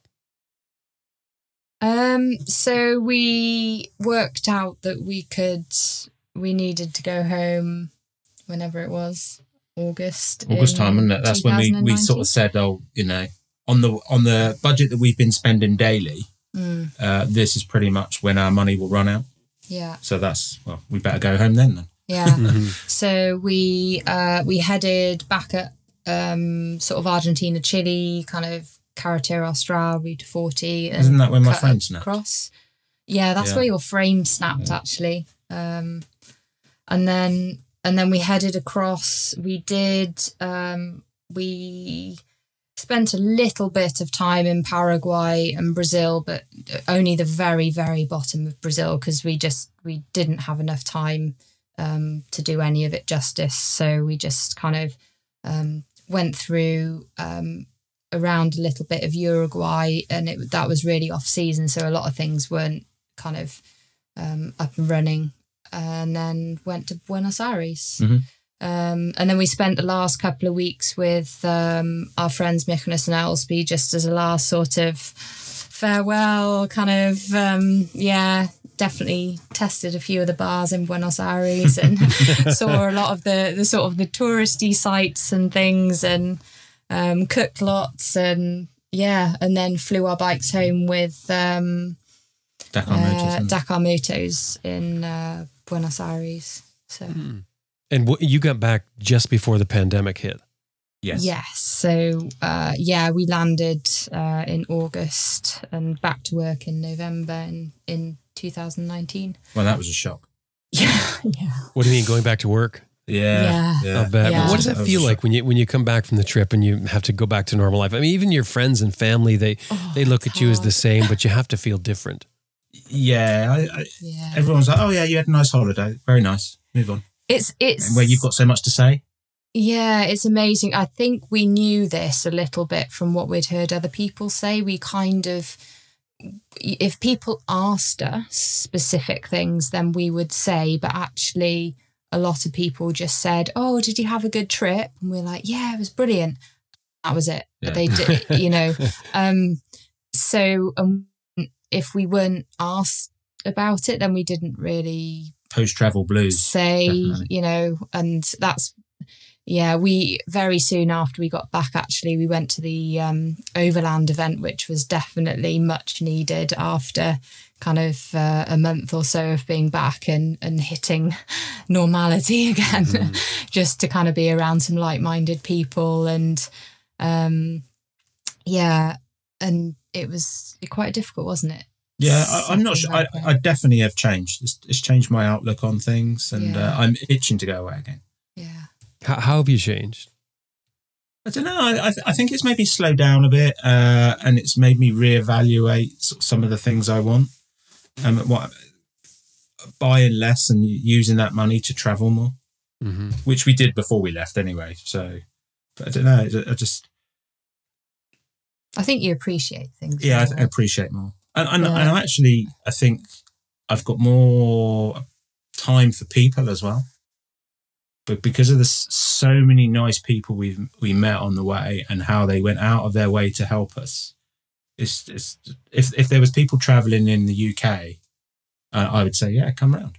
Where historically, you know, I think people in the I'm generalising massively. Someone turned up at your door and knocked and said, "Oh, I've got this problem. Can you help me?" A lot of people would be like, "Oh, you're a weirdo knocking at my door." Well, throughout our travel, you didn't have to knock at their door. They came out to see if you were all right. And do you find that sort of spills over into everyday life? Like, so it doesn't have to be a traveller? Yeah. Just being nice. Change it. Be nice to the neighbour. It doesn't cost anything to be nice. I think, and you're a lot more open-minded with people and... Yeah. Definitely. Open-minded in what way? I think we're just embracing that everyone's different. And that... just because someone does something different, it doesn't mean it's wrong. Yeah. Faith in people, I think. I call it our rules. You know, we sometimes get ticked off with people when they do things differently than the way we would like to do it. But really, if you think about it, it's your own rules. You're putting on them and they don't even know what your rules are. Yeah. You know, and we get bent out of shape, but it's easy to get caught up in. What did you learn on this trip other than what we've talked about now about yourselves? I'm better at not planning than I anticipated. That's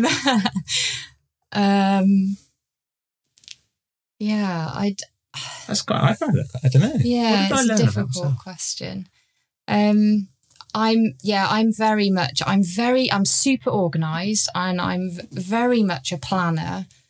But actually, I was able to let go of that a bit more on the trip. So although I would kind of have an idea of the route for that day, and, you know, obviously you have to think about visas and things and, like, I can only spend this long in this place, you know. But I was able to kind of let that go a little bit and sort of just kind of go with the flow a little bit more. And I didn't think I would be like that. So that was brilliant. Because that's a huge change, isn't it? I mean, somebody, especially with planners, you know, they tend to be very rigid, really. Yes.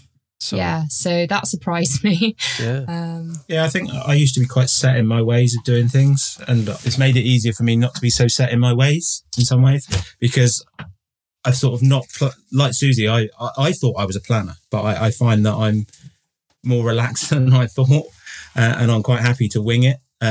Where before I was like, it has to be done this way.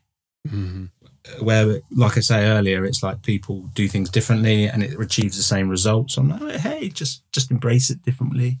So it kind of works. Don't know. It's just, I think it just changes just how you look at certain situations, and it can help you change that. I think it's to help me do that. So what's the next adventure? What are you guys planning now, or what's already planned? So we're doing some local things to start with, but we're also going to try and starting a new business as well. So we mentioned earlier Mykonos and Ellesby. Oh, are you with Turkana? We're hoping to be the UK importer for Turkana. Oh, I see. Oh, that's pretty neat. It's a work in progress. Yeah, it's work in progress. So we're both really excited about that. So we kind of, another thing we've kind of sort of realised is it would be awesome, great, or, you know, I can't think of the words, to be involved in the motorcycle community more. Yeah, and definitely. That's kind of our sort of step towards it. No, that's really good. And that's Mykonos and Ellesby who started Turkana. So yes. And I guess they were probably working on it when you met them. Was that the case? Yeah. So we actually had some of the prototypes. So we were using them for how long were we using the prototypes for? Oh, quite a while, from Peru down, I think. Yeah. Yeah, so a good chunk of it. We're going strong. Yeah. Right.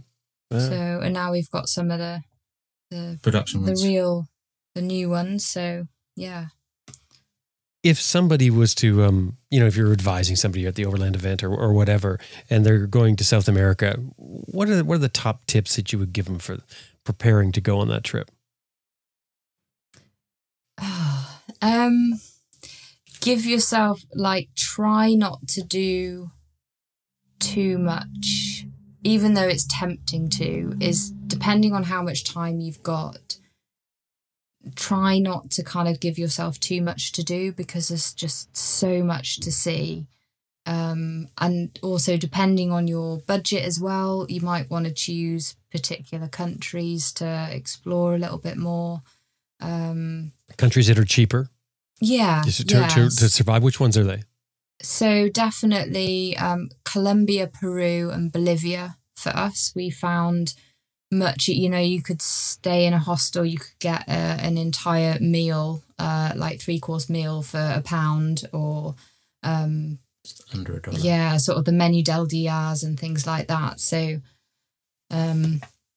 that was really good. And then as you go further down, like if you go into Patagonia, Chile especially is relatively expensive, not in UK terms, but on a travel budget. On a limited budget, So if you're going on holiday for 2 weeks, absolutely fine, anywhere pretty much. But, in terms of trying to stretch your money and make it go a little bit further,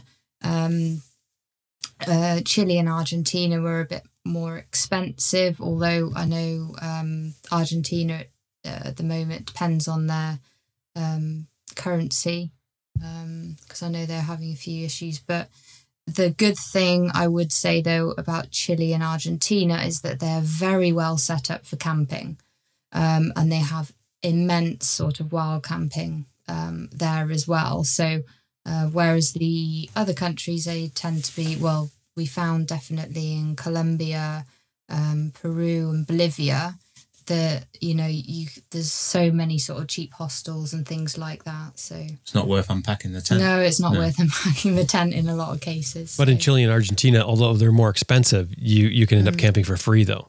Yeah. Yes. And awesome spots. Yeah. Right. Yeah. I mean, we liked a bit of both, because when you're if you're wild camping and things, you're on your own, and then when you stay in hostels and things, you get to meet locals and local travellers and other travellers, and so if you mix it up a bit, then you get the best of both, shall we say? I think it does depend on someone's budget, and how long they're travelling for.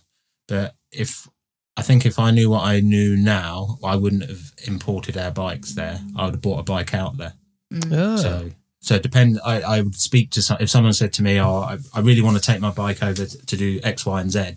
I'd sort of say, well, if you're doing longer term travel, then it might be worth it. But if you want a big expensive bike, then take your own. But you can still get them out there, but they're very expensive. But if you're not too fussed and you want a lightweight travel bike or a DR650, which is not so light, buy it out there. Then you could put that money into travel and spend more time. Because you guys how long were you out?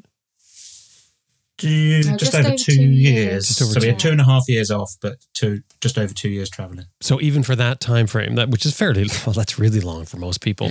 Even for that time frame, it's still in your mind better off to buy there and then sell it before you go. Yeah. In some ways, I'd have probably bought so we have debated this, haven't we? Because the thing is that it's not quite so easy maybe to get some of the, like we put on the larger tanks onto our bikes, which maybe are not quite so easy to get there, and there was definitely some occasions where those were really but then brilliant to have. When we needed additional fuel, we bought the 5-litre water bottles. We drank the water, and then we strapped the 5-litre water bottles onto our bike, filled them up with fuel, used them for a while, and then got rid of them. And there's fuel bags. Giant Loop makes a fuel bag, so if you really wanted to, you could buy the Giant Loop fuel bags, roll them up, take them with you, and then use them. And then you're not carrying the weight all the time. Yeah. What do you do, though? Have you thought it out about licensing? Because I know that can be a problem. You sort of need a local. It does. Well, it depends on what country you buy the bike in. So some countries, you can buy the bike, but you can't take it out. I can't remember which one was. There are people that kind of help you with that sort of thing, I think. But I think, as far as I've been told and I'm aware, Colombia and Chile, I think, are two of the potentially easier places to buy. Definitely. Or some people, what they do is they buy in southern USA, in Texas or whatever, and then they ride through, buy it there, and then ride through Central America. But there in are South some companies America, as well. so- It's a bit more expensive, but there's some companies that will sell you a bike and guarantee you a buyback as well. So there's those options as well. Yeah. But I think if I was doing what we did, I would buy maybe a DR650 and ride that, and then maybe fly that home, because you can't buy the DR650 in the UK as well. Not new. Not new. now. So that's another option. But you bought yours in the UK, but they're used. They're old. Yeah, They're yeah, old. old. Yeah. Any other tips? I would try and learn some Spanish just so that you're kind of happy. I know some people are just like, no, you don't need to learn any language, but I think it does make Even a my difference. pigeon Spanish if, helped. I mean, the thing is that even Kelvin with his few words, he made people laugh. So he would be like, oh yeah, una cerveza, una grande cerveza. Una and I could get the gist of what they were saying, and even the basics of, hello, please, thank you, Yeah. and, just the pleasantries. I think just having that little bit, it does make a difference. So, and I definitely found it a lot easier having a few words under my belt. It then allowed me to be able to kind of learn a little bit more, a bit quicker, maybe. But I think also as well is you don't have to have the best of everything. And what I mean by that is, it's great if you got some good gear. And normally good gear keeps you drier, keeps you warmer, or it's easier to put up if But it's a not tent. always. But not always, not always. So I know people that have delayed their trip to buy the top of the range tent at thousands of pounds, where we took an okay tent, which was heavy and took up a lot of room. We ended up giving that away and bought, it was $99, but I think they sell it for £49 in the UK tent. And we used that for the majority of our trip, and it was perfect. yeah, and it even survived Patagonia. So Yeah, so ride the Patagonian winds as well. Right. So, You guys bought a lot of gear, didn't you? I mean, it seemed like it. oh yeah, we bought a lot of gear and took a lot of gear, way too much. No, we but took- didn't you buy a lot of gear on the trip itself? Oh, I suppose we did did buy a bit. Yes. We got some stuff fail, so we bought.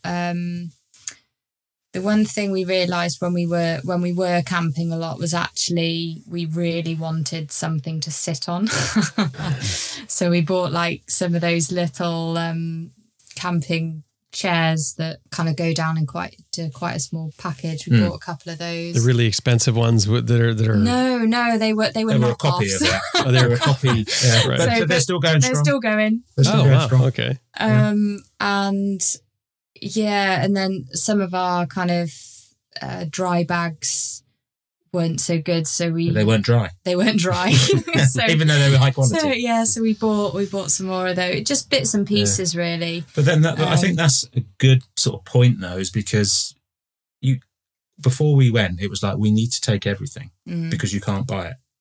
You can buy most things around the world. Yeah, It might take you a bit longer. And if you really can't get it, if Someone will you really, bring it. really need it, you can get it shipped. yeah. So you don't need to take everything with you. And No. pack light. Yeah, if you can pack like I think like we said, we're still definitely learning the art of packing light. We're still we're getting better, definitely. Well, what But, kind of yeah, things would you have taken before that you would have thought for sure you would need, or that you wouldn't leave home without, I guess, that you won't take now? I had chain breakers with me, which, as far as I can get a chain breaker, or you can use a grinder that most mechanics have got to do your chain. I had so many spares as well. Yeah. I had spare levers because we might all snap our levers. We can get levers most places. Yeah. I was trying to cover every eventuality, and unless it's a really specialist part, you can get it there. Yeah. It might not be as good a quality. It might be better quality. It might be exactly the same and cheaper, or a few dollars more. But And we took far too many clothes. I think we ended up wearing basically 2 sets of clothes like the entire time, which we still own. yeah, I still wear. Funnily enough. I'm attached to those clothes. I know you do get attached to things, but we just, you spend a lot of time in bike gear and, what else did we have that we didn't use? My first aid kit was far too big. I carried literally everything for any kind of eventuality. And I don't know why I didn't think, well, there's probably going to be health centres. And Well, talking of health, the time, what was it I needed to get? Was it I can't remember, what was the inoculation? Yellow fever or something? yeah. And in the UK, you have to pay for it. We walked into, I can't remember what country we're in. It was in Ecuador. In Ecuador. Brilliant service. Cuenca, I think. Couldn't have been more helpful. Yeah, go to there, sir. Give them this card. Yep, done, dusted. How much do I owe? Oh, no, it's free. Yeah. I was like, huh? Yeah. What? Wow. But and then when we did need we both got kind of like a stomach issue I in forgot about that. Arequipa in Peru. And it was so thorough, like way more thorough than we would have got anywhere, I think. And we had to go and see the dentist a couple of times, and everything was fine. Yes, you probably want to do a little bit of research first, but we everything that we needed, we managed to find. So Did you have to pay for that? For your doctor's Yes. visit and the dentist? Yeah. That- So was yeah. it expensive? Yeah. no, it wasn't actually. It was a lot less than I thought it was going to be. And that's So from, I can't remember off the top of my head exactly how much it was, but you definitely got more than what you paid for. I think if you had to pay for anything similar here, it would probably cost you a lot more. Oh, Yeah, I mean, And like they were- here it's $750 just to walk into the emergency. Oh, no. Yeah, No, that's no. to walk in. You have to put $750 down. Wow. No, more like £7.50. No. I mean, maybe like $30 or something. I can't Oh, wow. remember how much we paid, but it was not a lot. And then when we needed a few bits and pieces for our stomachs and things, again, that it wasn't expensive. So maybe it depends on which country you're in, but that was Peru, and it was The drugs were it quite was weird fine. as well, because there's some things that are really difficult to get in the UK, drug-wise. Oh, yeah. And you walk in and they Go to a basically sell pharmacy. you 1,000 of them. And it's like, all right. And then there's, Yeah, it's like, I you think want it was, some diazepam? what was it? You want some- Paracetamol or something we couldn't get, wasn't it? Or codeine. Yeah, so some places codeine is completely off you cannot Yeah, get it's it weird. because it's illegal, whereas here you can buy it you can buy cocodamol over the counter. And then there are other things that you can buy which you definitely need a prescription here, and you can just go in and buy it In yeah. bulk. So Yeah, it's that's funny. just very different, that's all. On the topic of gear, is there any gear that you have that's high quality that you say, yeah, I would absolutely buy that again, high quality? Is there any one thing that sticks out, or maybe a couple of things that sticks out in your mind for that sort of thing? Well, I want to say to Khan again now. Yeah. Yeah. Cheap plug. Yeah. It is. No, it is really good. But no, It is really so good. I like my adventure gear. So I've been using Ruka. So I really like my Ruka gear. I've Yeah. used Climb as well, which is awesome. I'm my not thinking brand so much. I'm thinking like when you're talking gear. So you might have bought a really high quality that's what I mean, jacket yeah. or high Yeah. quality bag, something like that, and say, you know what, that's the one spot I will not chintz on. So Riding gear, I think it's really important that whatever you buy, you're comfortable in it. It has to be comfortable. Just being able to stay dry. well, I was going to say, It's for me, staying dry. For Suzie, Yeah. staying dry and warm. warm. If she gets cold, she's a bit of Yeah, a I diva. have to be warm. And then what else do we? But then some of our remote camping is a water Tarp. filter. A water filter was Yeah. awesome.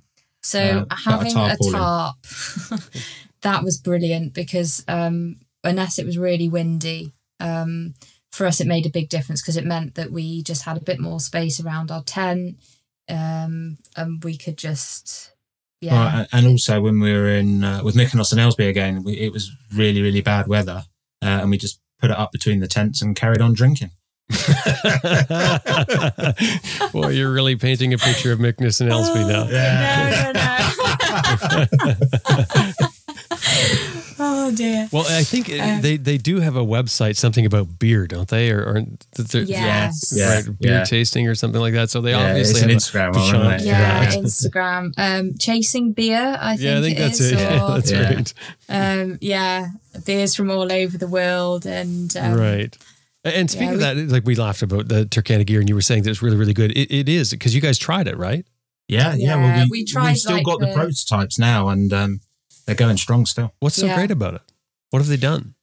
Yeah, it's the simplicity of it, just the way the design of it.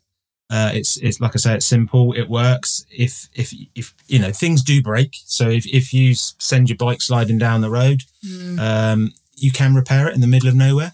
Yeah. So it's quite hard wearing, because I dropped my bike a good few times. And stuff, you know, we are definitely preferring to use soft luggage rather than the hard luggage. And I know that there's always a big debate about should you use hard luggage or soft luggage. Well, whereas I think at the end of the day, it really depends what you prefer and what you want. But for us, I think the soft luggage just works well. And kind of when I've come off or, you know, dropped the bike or whatever, because it's just gone over that little bit too far, or you know, the panniers have held up. Yeah, really and from a weight reduction, and also from getting into if you do stay in hostels and everything, you quite often, which is I found quite weird as well through South America, which would never happen in the UK. It's like, bring your bike into the hotel, and you know, you leave it in the lobby, or in some places, in the remote places, in people's front room.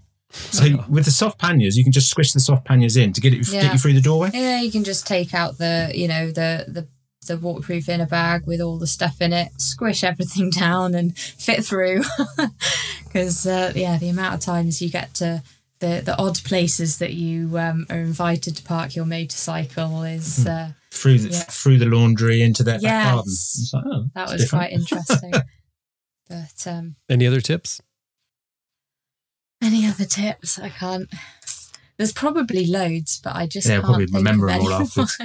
But I would say basic maintenance of your bike. Yeah. And oil. Change your oil when you can. You know, that's definitely one way to kind of keep your bike happy. Yeah. Did you guys have problems with that? On that opportunity. Yeah. Did you have problems with that? No, it's not so much problems. It's just some places charge an astronomical amount for oil because they've got a captive market. So when the oil is cheap, you know, change your oil a little bit early. Yeah. Just because you don't the next time again. Yeah, change your oil. Yeah, change it early rather than waiting too long. And just don't worry about, take on board what everybody else says and then just do your own thing, you know.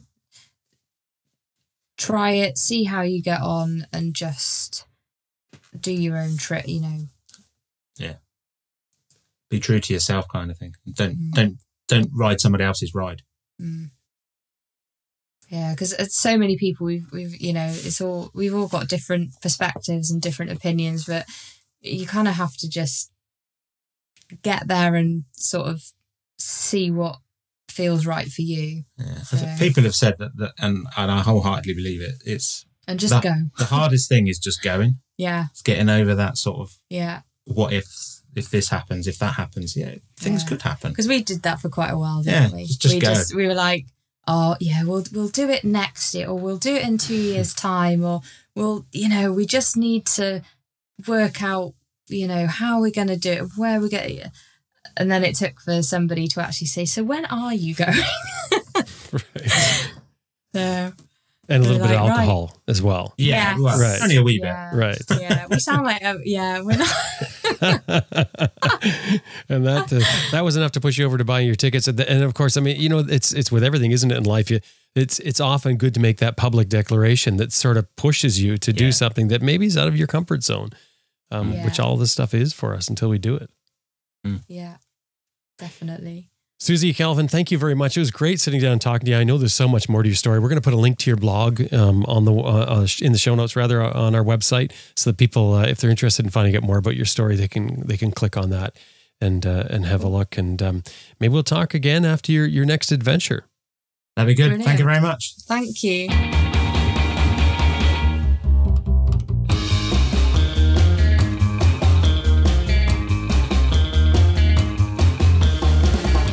Well, that must certainly give you some ideas for travel in general, but in particular South America. ideas, possibilities, and also the understanding that things don't have to be perfect, as it certainly wasn't for them with planning, and even things didn't work out perfect. But in the end, it's all great. That was Suzie and Kelvin Prevett from their home in the UK. We've got a link to their website, which is avida.co.uk, and there's 2 V's in there. But drop by our website, adventureriderradio.com, click on the show notes for this episode, and you'll find the link in there along with some photos from Suzie and Kelvin.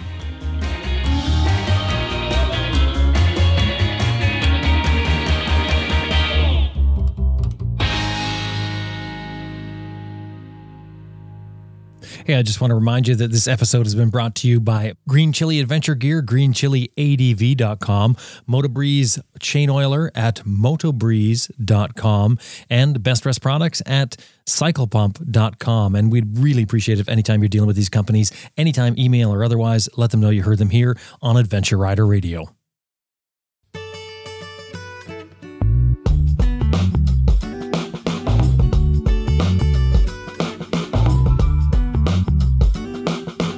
Well, that about wraps up another episode of Adventure Rider Radio, and we sure hope you enjoyed listening to it as much as we did making it. Special thanks to our producer, Elizabeth Martin, and of course to you, the listener. Thank you very much for being a part of this. If you're not doing it already, supporting the show, then we need your support. This whole thing is built on a model of advertising and listener support. Don't sit back and wait for others to do it, because quite frankly, only a very, very, very tiny percentage of the listeners that listen to the show every single week actually support the show. We've got another show that we do as well called ARR Raw. That's a monthly roundtable talk that we do, sort of a spin-off from Adventure Rider Radio, and we've got a group of co-hosts on there. It's been running for years now, 5 years or something like that, and it's quite popular as well. You might want to drop by and check that out. All available at our website, adventureriderradio.com. Click on support to support, and click on Raw to check out the Raw show. Anyway, time to get out there and ride your bike if you can. My name is Jim Martin. Thank you very much for listening, and I'll talk to you next week.